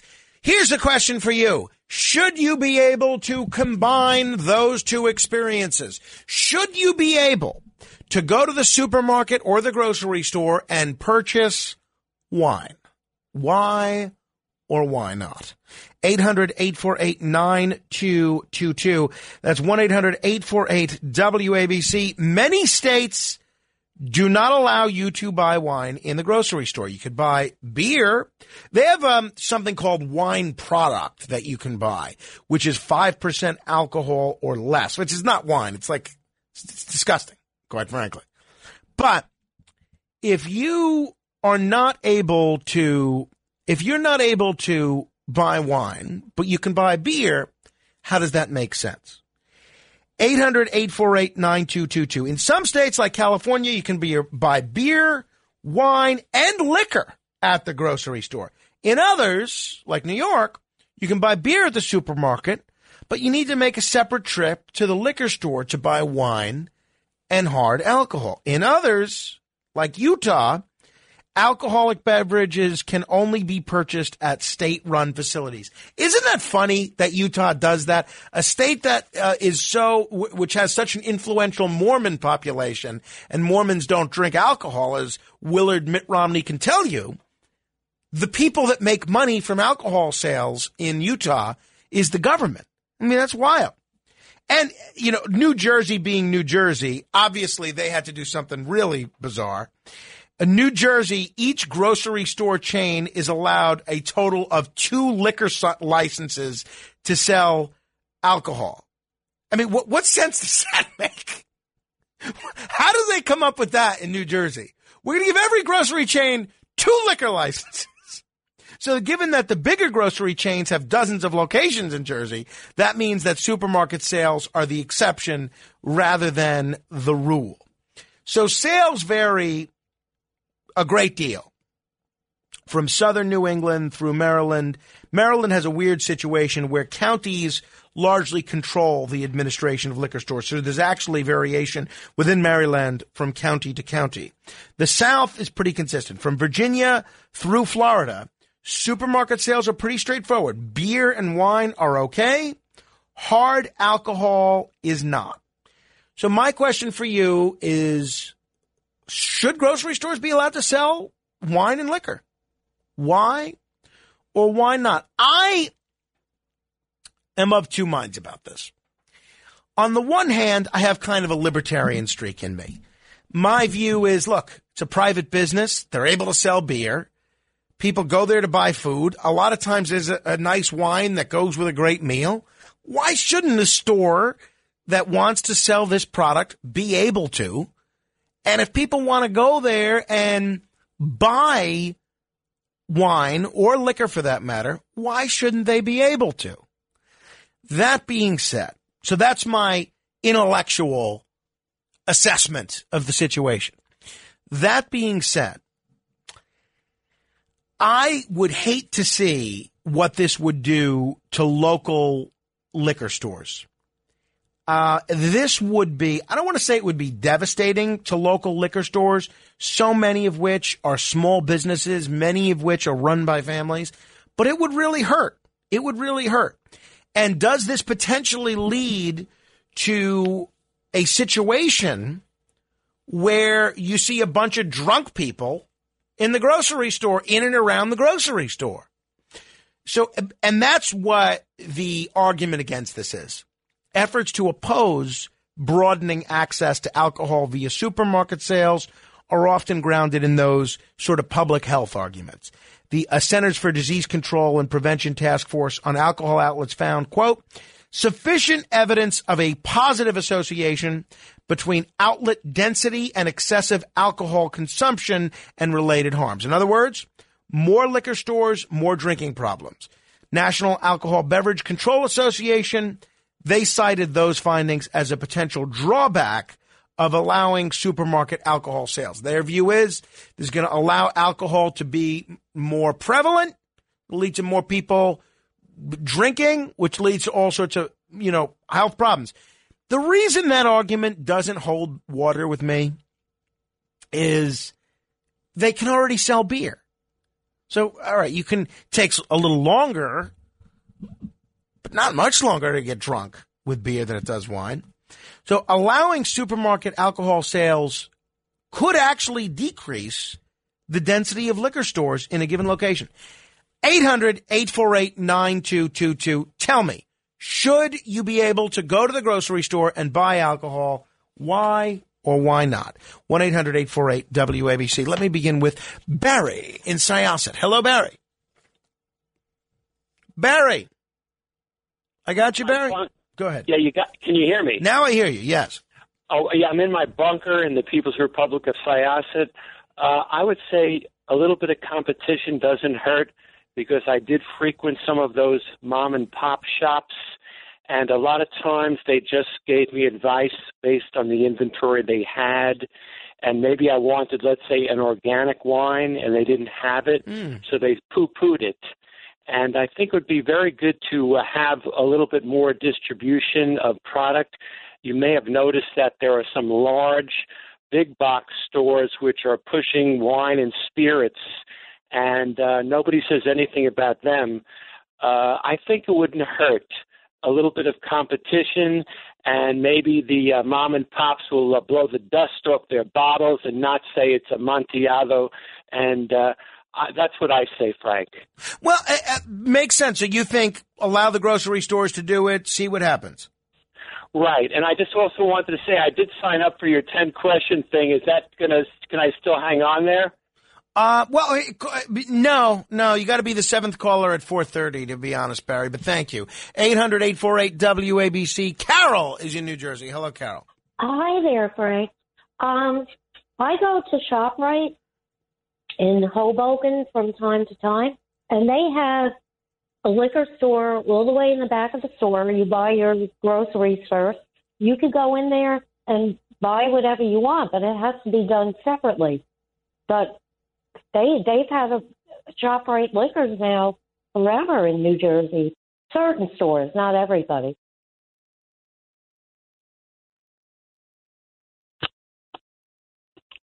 Hello? Frank? Yeah. The microphone. Okay, now my microphone wasn't working. But Carol, so you didn't really answer my question. My question was, should you be able to purchase wine in grocery stores, and why or why not? Yes, I think so, because it's more convenient for people. You don't have to go to a separate store to buy the alcohol. Okay, well, that's one argument for convenience. Thank you, Carol. 800-848-WABC. That's 1-800-848-9222. Mark is in New Haven, Connecticut. Hello, Mark.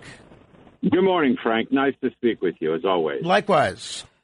So the situation, just to give you some background, in Connecticut, you can buy beer in the grocery stores, but not wine or distilled spirits.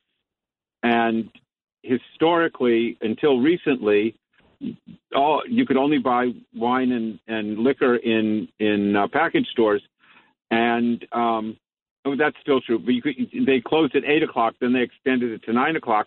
And the reason that it was so restricted, it was a kind of a holdover from Prohibition on one hand. And the other thing that happened is that the package store owners had political clout.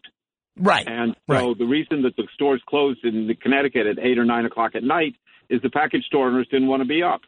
And so if they made a law that everybody had to close, nobody could get a competitive advantage. Interesting. In that way. And the other little sidebar fact was that at one point in his career, one of the lobbyists that the package store owners hired to represent them in Hartford was Joe Lieberman, because his father was a package store owner in Stamford. Well, now, when you keep using that term package store, what is a package store? It's another name for a liquor store in Connecticut. Okay, all right. Well, so what do you think is the proper policy, Mark? Should you be able to buy wine and liquor in a grocery store? It doesn't bother me, but it's the legislature being protectionist, and so I don't have a strong feeling because I don't drink anymore. Of course, I don't drink any less either, but that's a different question. Very funny. Very funny. It's just the way the laws are, and it's protectionist, and the law and I believe it's still true. I don't follow it anymore, but the state had minimum prices, so that there was no liquor store could have a competitive advantage over another one. Everybody sold the same product at the same price, and it probably hurt consumers a little bit, but there was convenience in that there are liquor store package stores, on every few blocks, because even if you're small, there were no advantages to economy of scale because the state liquor commission set the prices.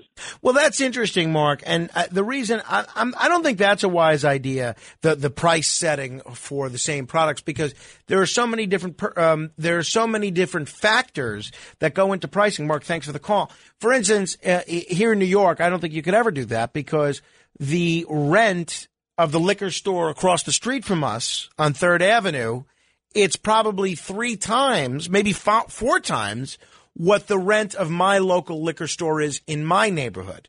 So that liquor store has got to pay its rent.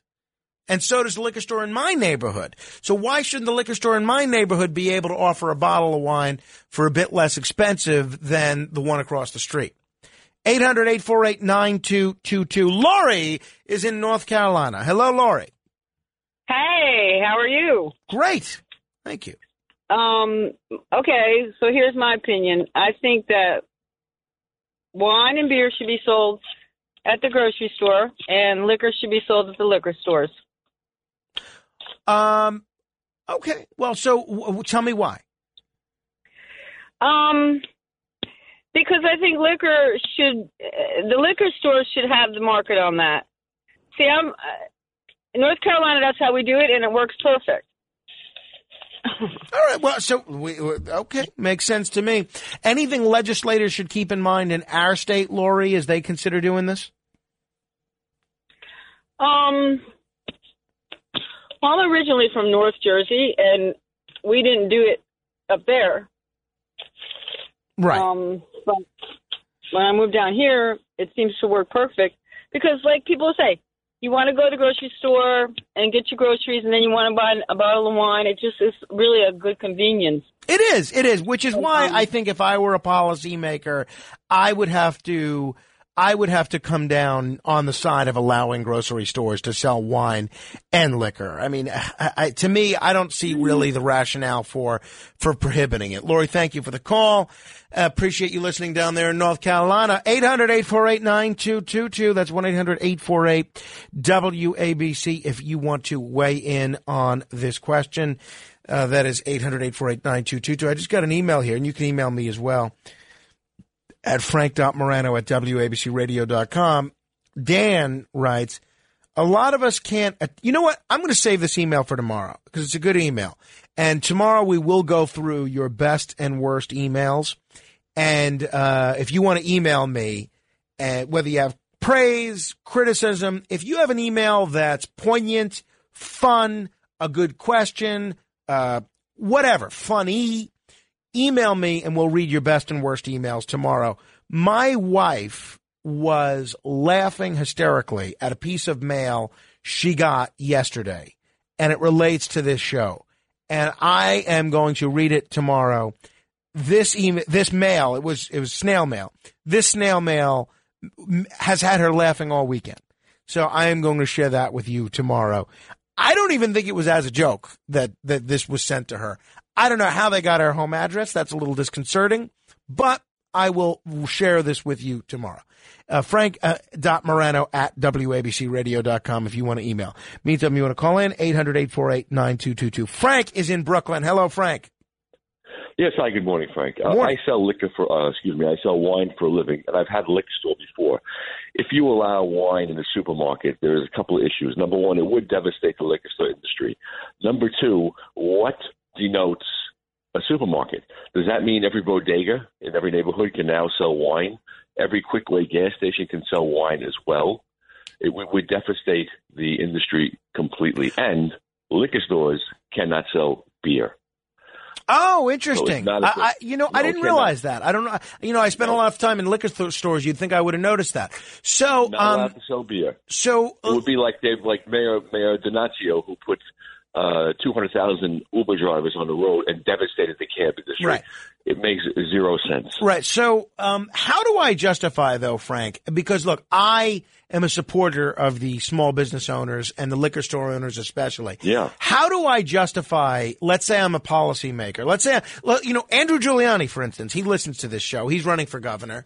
Let's say he's listening to this discussion. How does he justify not allowing a supermarket, let's say Gristedes or whatever you pick, the Trader Joe's, whatever, not allowing them to sell wine, but allowing them to sell other types of alcohol like beer?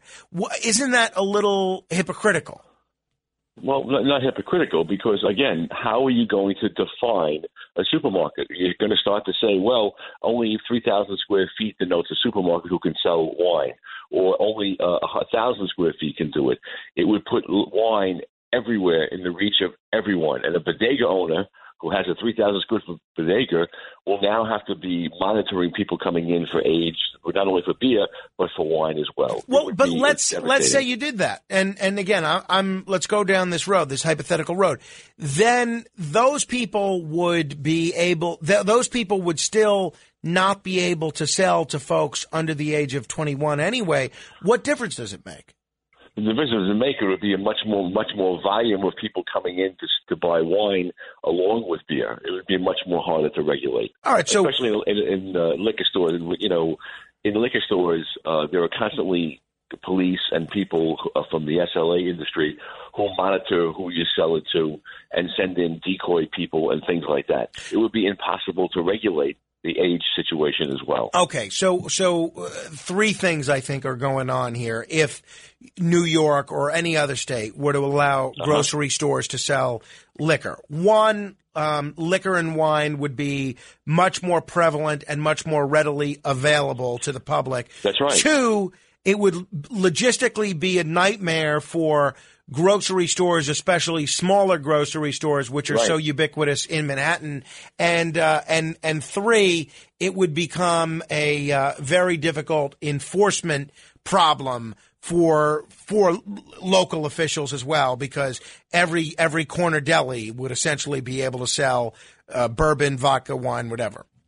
Yeah, it would be insanity, and it would hurt the small businesses. Oh, the liquor stores, forget it. The liquor stores now. Bob, like you refer to, mom and pops are devastated by big box liquor stores who have tremendous deals with Seagrams and people like that who already are hurting small businesses where they can sell a bottle of anything, bottle of Pinot Grigio for $5.99. When that's what a small liquor store is actually paying for the product. So they would just be wiped out. They would not exist. Interesting. All right. Hey, Frank, thanks for sharing all that perspective. Great show, as usual. My pleasure. Thank you, Frank. 800-848-WABC. Jack is in Manhattan. Hello, Jack. What say you? Hi, how are you? Good. Listen, one of the reasons could be that most of the supermarkets have like high school kids on the register, and minors cannot sell alcohol. Well, they just sell like cigarettes. Do they sell beer now? They're not allowed to sell alcohol at all. Well, so let's say In other words, say you're buying beer at a supermarket. You're not allowed to go. You have to pick a cashier that's over the age of 21. Technically, that's what it is. Whether that's enforced or not, I have no idea. You know, but technically, even cigarettes at like a 7-Eleven or a Quick Check or whatever, if you're underage, you're not supposed to be selling that. Right. You're not supposed to be handling it, selling it. I understand that, Jack, That but falls under the liquor. if they were to allow grocery stores to sell wine and liquor, they could use the same methods that they use in terms of sales of beer, which is, I guess, if what you're saying is accurate, and I have no reason to disagree with you, if you're buying beer, you have to go to somebody that's over 21. Why couldn't they do that same thing for wine? Oh, I agree. Don't get me wrong. I think I born and raised in Manhattan. I'm trapped in New Jersey now. In New Jersey, you can't get wine, beer, anything in a supermarket. You have to go to the liquor store. I think that they should be allowed to sell everything at the supermarkets. It just makes it easier. How did you end up getting trapped in New Jersey, Jack? Oh, it's a long story. I'm a retired cop in New York, and I moved here because it was cheaper 20-something years ago, 30 years ago, and now it's all reversed. It's all topsy-turvy. Sorry I ever did it. Interesting, Jack. Well, hopefully you'll be able to make it out of there and make your way back to New York. I hope so, for your sake. 800-848-WABC. Mike is in Cleveland, Ohio. Hello, Mike. Good morning to you and all the audience, Mr. Marino. The sales situation in Ohio was traditionally you could buy wine, low-powered alcohol up to 40 proof, and beer in a corner store, in a supermarket. Traditionally, 40 proof and higher was handled by what was called a state store. It's kind of like an ABC store they talk about in Virginia, or what Lori alluded to in North Carolina. They're also called ABC stores there. They changed it probably within the last 10, 15 years. A lot of the franchisees, the supermarkets own the franchisee for the alcohol store, so it's basically cordoned off inside of the supermarket for the alcohol. So you have a separate cash register there for that, and you have to walk through a separate door and stuff. All right, Mike, what phone company do you use? Yes, our dear friends AT&T. This, of course, we're talking on a 60-year-old hard line, too. So this has got to be one of the worst quality phone calls I've received in years, and I just want people to know what phone company is responsible. It's AT&T. They're not maintaining the hard lines good anymore. I've had up to about a year and a half ago, it was normally clear. Interesting. And yeah, I've got the damn hum in there now. Yeah. All right. Well, AT&T customers, be warned. I don't disagree with what Mike is saying. Is they're pushing mobile phone, and they are not doing the maintenance necessary on their hard line. And, we've seen this on radio as well, in radio stations. Years ago, if a radio station was doing a radio show was doing a show remotely, especially if there's a host that would do the show from home, he would get installed in their home office or their home studio an ISDN line. Phone companies don't install these ISDN lines anymore. So that's why you see a lot of these hosts from home that are forced to use internet connections, and it doesn't sound as good a lot of the time. Just doesn't sound as good. And it's not the host's fault. It's not the radio station's fault. It's the fault of the phone companies because they won't install these ISDN. I don't know if they will still install a T1 line, which is also a pretty good quality remote connection. Matt, do you know at all, do they still install T1 lines for remote broadcast? Do you have any idea? I don't think they do. I don't think they do either, for some reason. Everything's I'll over the research internet that. now. Yeah, that's a shame. All right, 800-848-9222. Hey, you know what we're going to do? Coming up in 3 minutes, we're going to do the $1,000 minute and give you an opportunity to win $1,000 by answering 10 questions in 60 seconds. If you can answer 10 questions in 60 seconds, you think I have what it takes? Call us right now. Be the 7th caller to 1-800-848-WABC. If you've never played the game before, it's 1-800-848-9222. Be the 7th caller, and you'll have an opportunity to compete and try to win the money. We'll do that in just a minute. Meantime, for those of you that are not lucky enough to win the $1,000 minute money, don't worry, there is long-term financial security in your future as well, thanks to the good folks over at Legacy Precious Metals. If your money is sitting in a traditional retirement account, it is getting eaten away right under your nose. Gold and precious metals offer a hedge against inflation and protect your retirement. If you have an existing retirement account, roll it in to a gold or a silver IRA, and you should think about doing it with Legacy Precious Metals. Gold should be a part of every wise investor's portfolio. It's a part of mine. It's going to be a part of my son's portfolio as soon as we get his Social Security number. Legacy is the company that you can trust because they give you unbiased information based on your individual situation. So contact Legacy Precious Metals today. Call 866-932-0635. That's 866-932-0635. Or you can visit LegacyPMInvestments.com. That's LegacyPMInvestments.com. You can request some information for free on that website. And if you do, it'll ask you where you heard about it from. And then you will be able to say, you heard it from me, Frank Morano. That's LegacyPMInvestments.com. $1,000 minute. Straight ahead. WABC. Frank Morano. 77 WABC.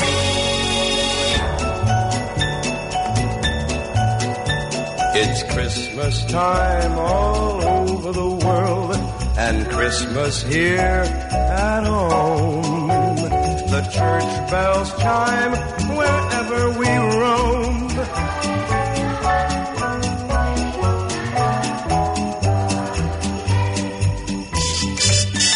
To you, the snow is thick in most of the world, and children's eyes are wide as old Saint Nick gets ready to ride.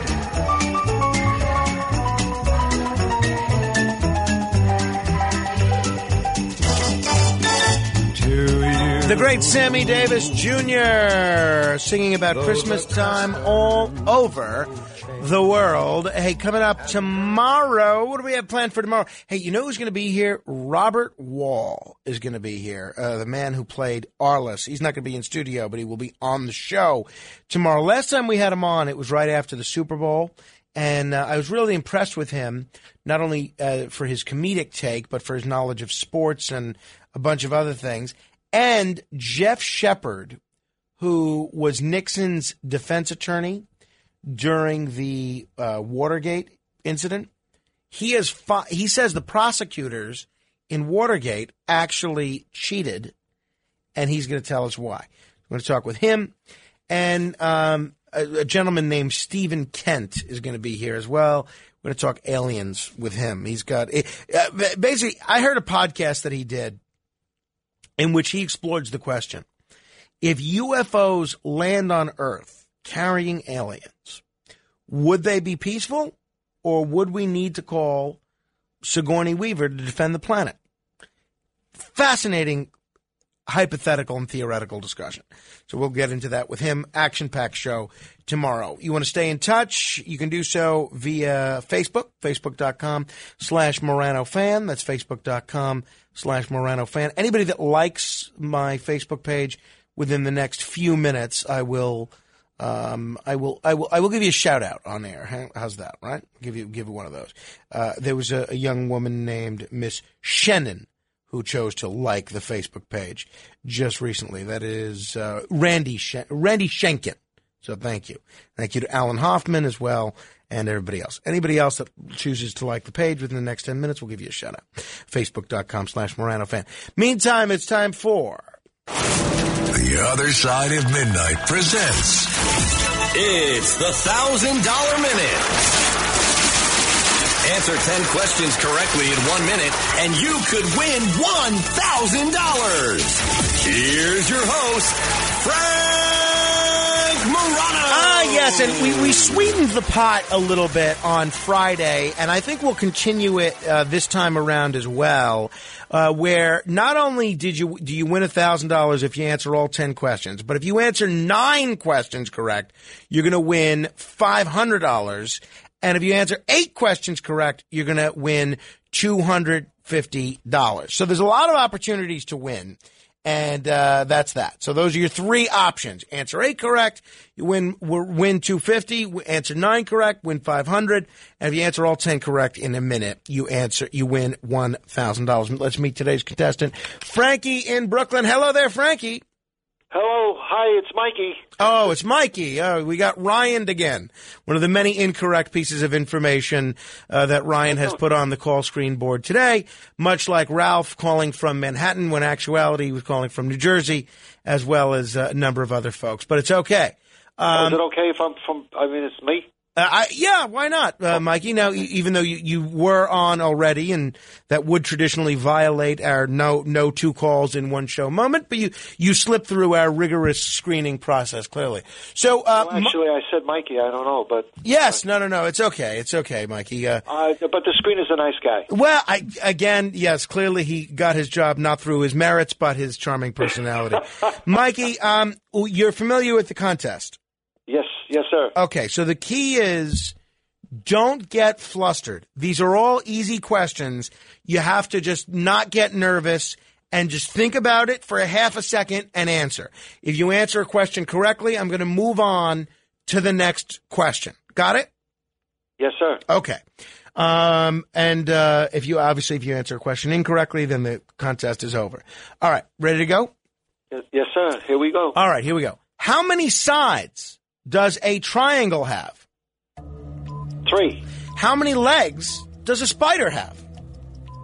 Oh, my God. Oh, geez. 1,000? You think a spider has 1,000 legs? I don't know.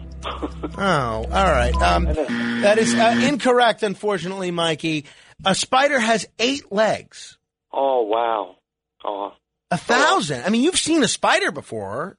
You thinking a centipede? Had all these little tiny legs, like many, Are you thinking a centipede, maybe? Probably, yeah. Oh, all right. Well, I'm sorry. I'm sorry you didn't win, Frankie. All right, stay on hold if you want. We'll give you a complimentary, or Mikey, not Frankie. We'll give you a complimentary The Other Side of Midnight cap. Give Ryan your information, although when it gets to you, it might be addressed to Frankie. I would open the package anyway. Take his information if you would, please, Ryan. Thank you. I thought that was kind of an easy question. I was trying to make the second question kind of easy, that you have to maybe think for a second, but you know it. A spider, the amount of, where I got that question from? I looked up trivia questions that most first graders would know. And that's where that question came from. And I figure, okay, who doesn't know that a spider has 8 legs? But I guess, that's what I'm saying. I think Mikey knew it. He just got flustered. That's the key with that game. They're all easy questions in different categories, except towards the very end. But we'll play again tomorrow if you didn't get an opportunity to have your opportunity if you didn't have an opportunity to play today. It's the $1,000 minute. All right. Time now for the 77 WABC clip of the day. And here, my colleague Dominic Carter, who you can hear every day at midnight, he talks about why Ron DeSantis, the governor of Florida, is doing so many of the right things on illegal immigration. So I know a lot of people have talked about DeSantis possibly running or being the top Republican should President Trump not decide to run again. So I haven't really focused that much on DeSantis, but I love the comment. I really do. If you're not going to secure the border and you think that you're going to ship them here being defined as Florida in the middle of the night, and maybe legally it won't pass legal muster, but still, it's sending the right signals that you're not going to continue to violate the residents of this state. And that was sort of an abrupt cut there, but okay. A fine point by Dominic Carter, nonetheless. You can hear Dominic each and every day at midnight. And that is the 77 WABC clip of the day. I don't know. I feel like our clips of the day haven't been making it to the other shows as much. Maybe that's just my perception, or maybe I haven't been listening. But I feel like there used to be a lot more of our clips on this show. Matt, are we still clipping our stuff and sending it to the powers that be? Yes, we are. There was one that went out last week, I believe. Oh, okay. All right. So be it. One or two, I believe. Maybe I just missed it. Want to commend or thank Rick McDonnell for joining our little Facebook army.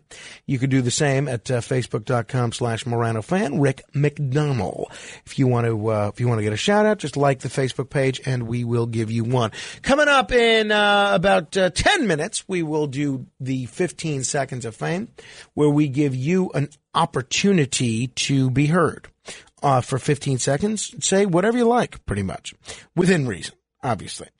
And we're taking you until 5 a.m. this morning, when you'll get to hear Deborah Valentine anchoring this morning's edition of the 77 WABC Early News. And she will be ably assisted by Frank Diaz, who apparently is just here to do the business reports.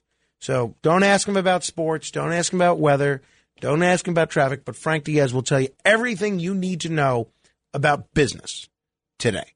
And so for those of you that are looking to invest, Frank Diaz has his finger on the pulse of what the business community and what Wall Street is saying. So that's that. Okay.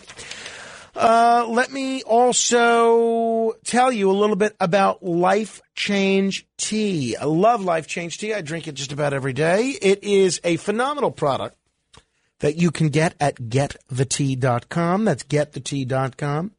And it is great for you if you're interested in more energy. It's also great for you if you're interested in better digestive health. It is a wonderful product. Look, come Christmas time, we're all eating a lot of junk that we shouldn't be eating. The key is, I think anyway, getting all that out of your system as quickly as possible. That's what Get the Tea or Life Change Tea, rather, from getthetea.com does. It keeps everything moving, gets that peristalsis working. It's everything out of your system quickly. If that sounds good to you, then you should go to getthetea.com. And when you order some, use the promo code Frank. Well, let's say you're not interested in better digestion. Let's say you're not interested in more health. There's also a ton of other great supplements on there. Vitamins, stuff for your immune system, stuff for your eye health, stuff for your heart health, stuff for your cardiovascular, stuff for just about anything that ails you. It's all at getthetea.com. And all the products that they sell on there come from the finest ingredients, and they all have one thing in common. Whatever you are ordering, if you order and you use the promo code Frank, you will get to enjoy free shipping on anything. Free shipping on any of those products. LifeChangeTea.com, promo code Frank. Promo code Frank. Speaking of festive holiday eating, one of the traditions in my family is that every year, right around this time, we make strufoli. So this was we still do this, and we did it Saturday. It was my brother Nicholas's birthday. So a lot of us got together, and we set up like an assembly line. One person cuts, one person rolls, one person fries, one person honeys. It's a whole process. I, at various times, was the roller, the cutter, and the fryer. And the strufoli seems to have come great this year. 6 years ago or thereabouts, 5 or 6 years ago, my grandmother, who passed away a few years ago, She came on my radio program at the time to talk about her strufoli making techniques. And I had her debate a friend of my family, my Uncle John, not actually my uncle, but may as well be, on their strufoli making methods. And I was thinking maybe this week, maybe even for our Christmas Eve show on Friday, that we would replay that segment for those of you that are interested in strufoli. There was one key difference in their two strufoli making techniques, and it was kind of interesting to hear my, at the time, 95-year-old grandmother arguing with a substantially younger person about how they should do this. So I'm thinking about replaying it. Let me know your thoughts on that if you're interested in hearing that. Otherwise, we won't. We won't do that. I tell you what, I am going to replay this Christmas Eve, as I do just about every Christmas. Two great things. One, every year that John Gambling was on the radio, he used to do a reading of 'Twas the Night Before Christmas. So I'm going to replay that. I'm also going to replay, especially because it's this year. This year is the 40th anniversary of Bob Grant as Ebenezer Scrooge in the WMCA Christmas Carol. So every year for the last few years, I have been replaying this version of A Christmas Carol with Bob Grant as Ebenezer Scrooge.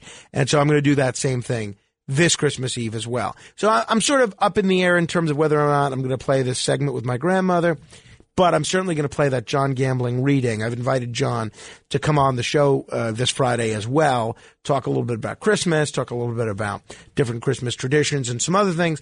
And I'm going to replay that Bob Grant Christmas Carol from 1981. It is the 40th anniversary of that recording. And I'll tell you, I'll give you some of the behind the scenes flavor of that recording as well. Meantime, want to give a shout out to Dwight Buck, who has made the wise decision to like our Facebook page. He works over at the Sachem School District, so he's doing a great job educating a lot of young people there. Thank you, Dwight Buck. If you want to like the Facebook page, you can do so as well. Facebook.com/MoranoFan. It's Facebook.com/MoranoFan. All right. If you want to start queuing up, now's the time for 15 seconds of fame.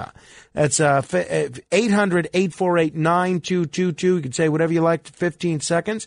Shout out as well to Rich Simone, who writes that he loves our show, listens to me every morning, and he also used to listen to me when I was on with Joe Piscopo. Thank you, Rich Simone. Appreciate your patronage. 800-848-WABC 1, 2, 3, 4 open lines remain if you want to be heard for 15 seconds. 15 seconds of fame, straight ahead. Start your morning with Frank Morano on 77 WABC.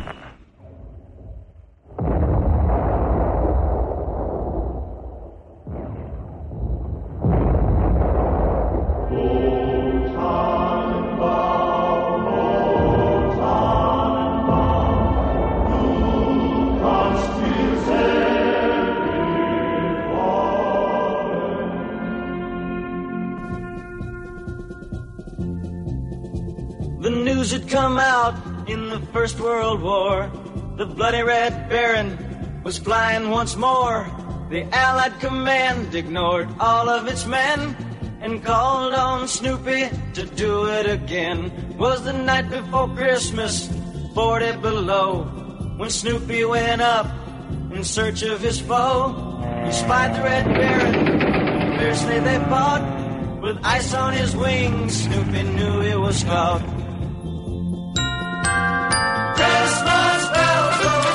I love this song, not only because the Royal Guardsmen are a terrific group, but I love this song because it's a song, a modern song, about the Christmas truce. Well, sort of modern. It's from 1967, right? But the Christmas truce is something that we never hear about these days. And essentially what the Christmas truce was, and now if you're not familiar with the Christmas truce, after I tell you what it is, I'll let you listen to a little more of the song.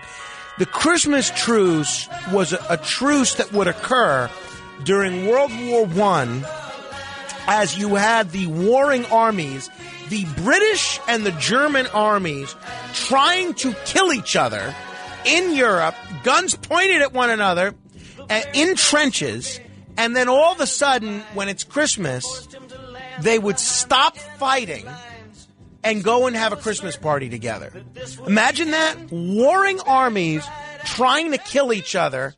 They take a break for a day or two and have a drink and sing Christmas carols together. Why can't warring countries act like that today? Am I right? Listen to this. Snoopy, our hero, saluted his host, and then with a roar, they were both on their way, each knowing they'd meet on some other day. Christmas! Although I have to be honest, I'm not sure if it was historically accurate that Snoopy or any other beagle participated in any of these World War I Christmas parties. That could be a little bit of poetic license from the Royal Guardsmen. I can't say with certitude. 800-848-9222 if you would like to be heard for 15 seconds. We'll do 15 seconds of fame. I want to give a shout-out as well to Todd Reichert, one of the latest people to make the wise decision to like our Facebook page. It's Todd Reichert, who is a great guy, and he works at Chili's. I don't go to Chili's because I'm not fond of chain restaurants, but if I were to go to Chili's, I would go to the one that Todd Reichert works at. Got a nice email here from Joseph, who says, "Good morning, Frank. I listen to your show because I go to the city for chemo and radiation treatments with the old prostate, and you said if I like the page, you'll give me a shout-out, but there's no provision on the page to like it. It's either join, follow, there's no way to like anything. I can't find it, so I followed, and I have a distant relative, Bernard Meltzer, who used to have a show called What's Your Problem on WOR back in the 70s. Just saying, I've been told I have a voice for radio, but that's another story. Thank you for everything. You're awesome. Keep up the great work." That's from Joseph Meltzer, a relative of Bernie Meltzer. I remember Bernie Meltzer's show. It was quite a good show, actually. Certainly very ahead of its time, I think. All right. 800-848-9222. It is time for The Other Side of Midnight. This is 15 Seconds of Fame. Be heard for 15 seconds. 800-848-WABC. One open line if you want to jump on board. Let's begin with John in Brooklyn. Hello, John.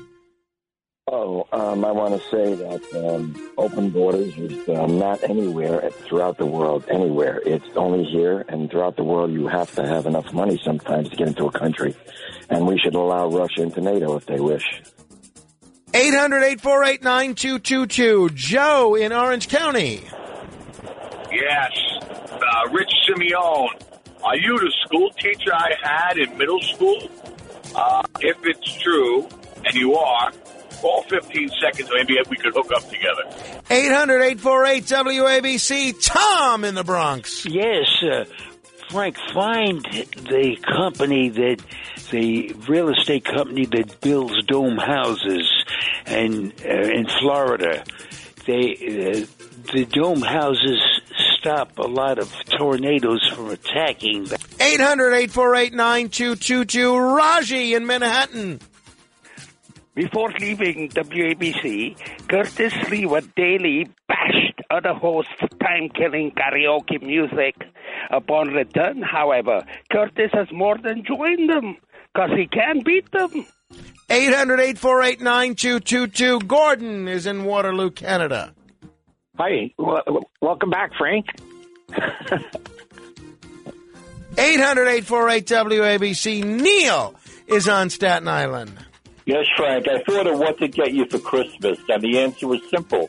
I'm going to listen to you for another 10 years. Believe me, make it another 30, and that'll be a great Christmas gift. 800-848-9222. That's 1-800-848-WABC. 1, 2, 3, 4 open lines left. Fred is in Yonkers. Hello, Fred.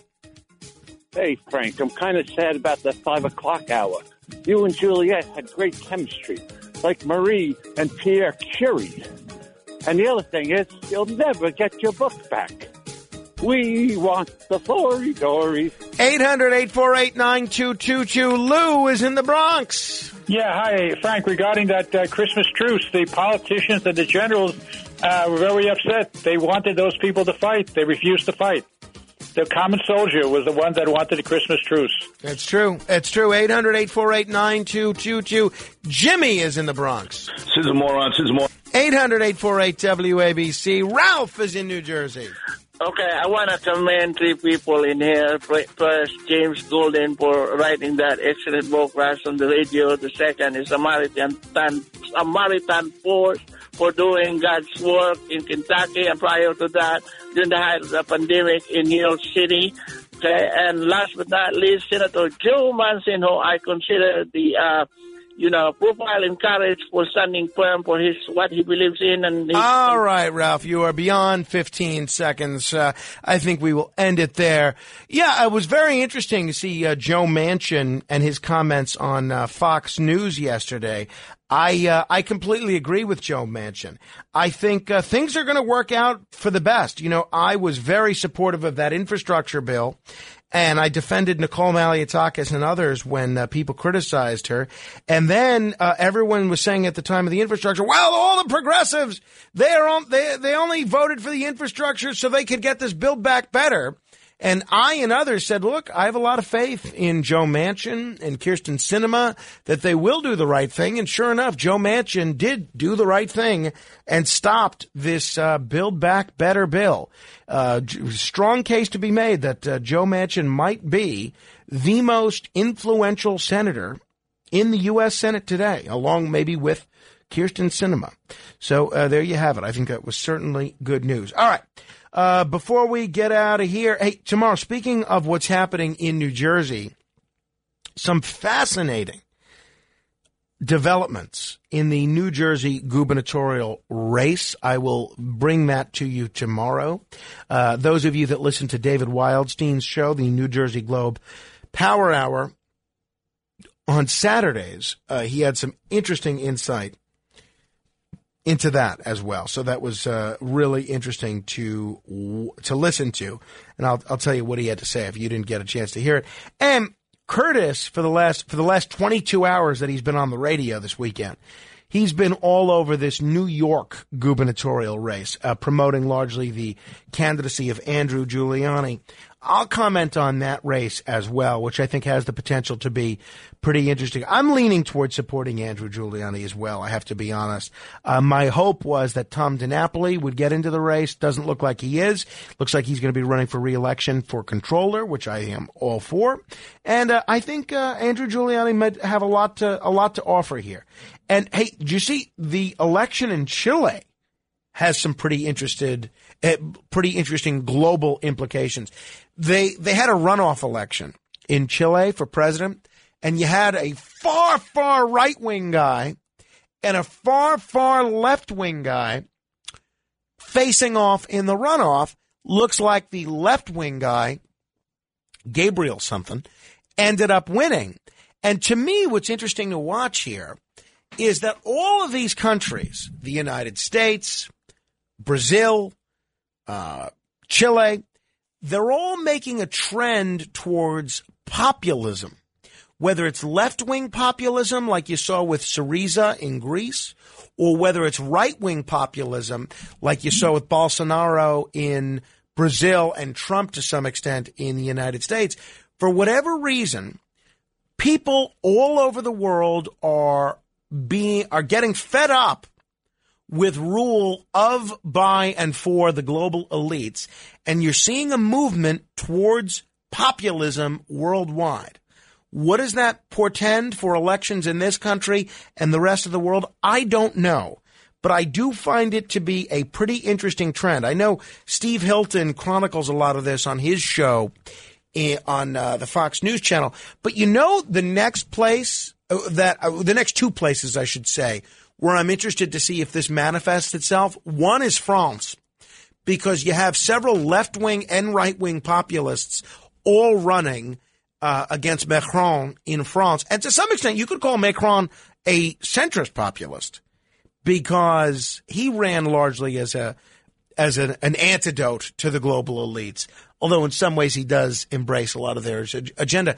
But the other place where I'm interested to see what happens is Libya. Libya is going to have an election, and you know who one of the leading candidates in that election is?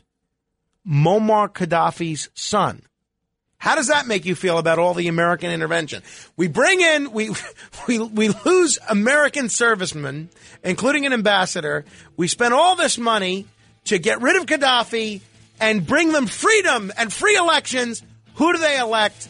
Gaddafi's son. Maybe. We're going to be watching it. It's an interesting situation over there in Libya. Hey, if there's any stories that I'm missing, email me, frank.morano@wabcradio.com. Find me on Twitter @Frank Morano. Follow me on Facebook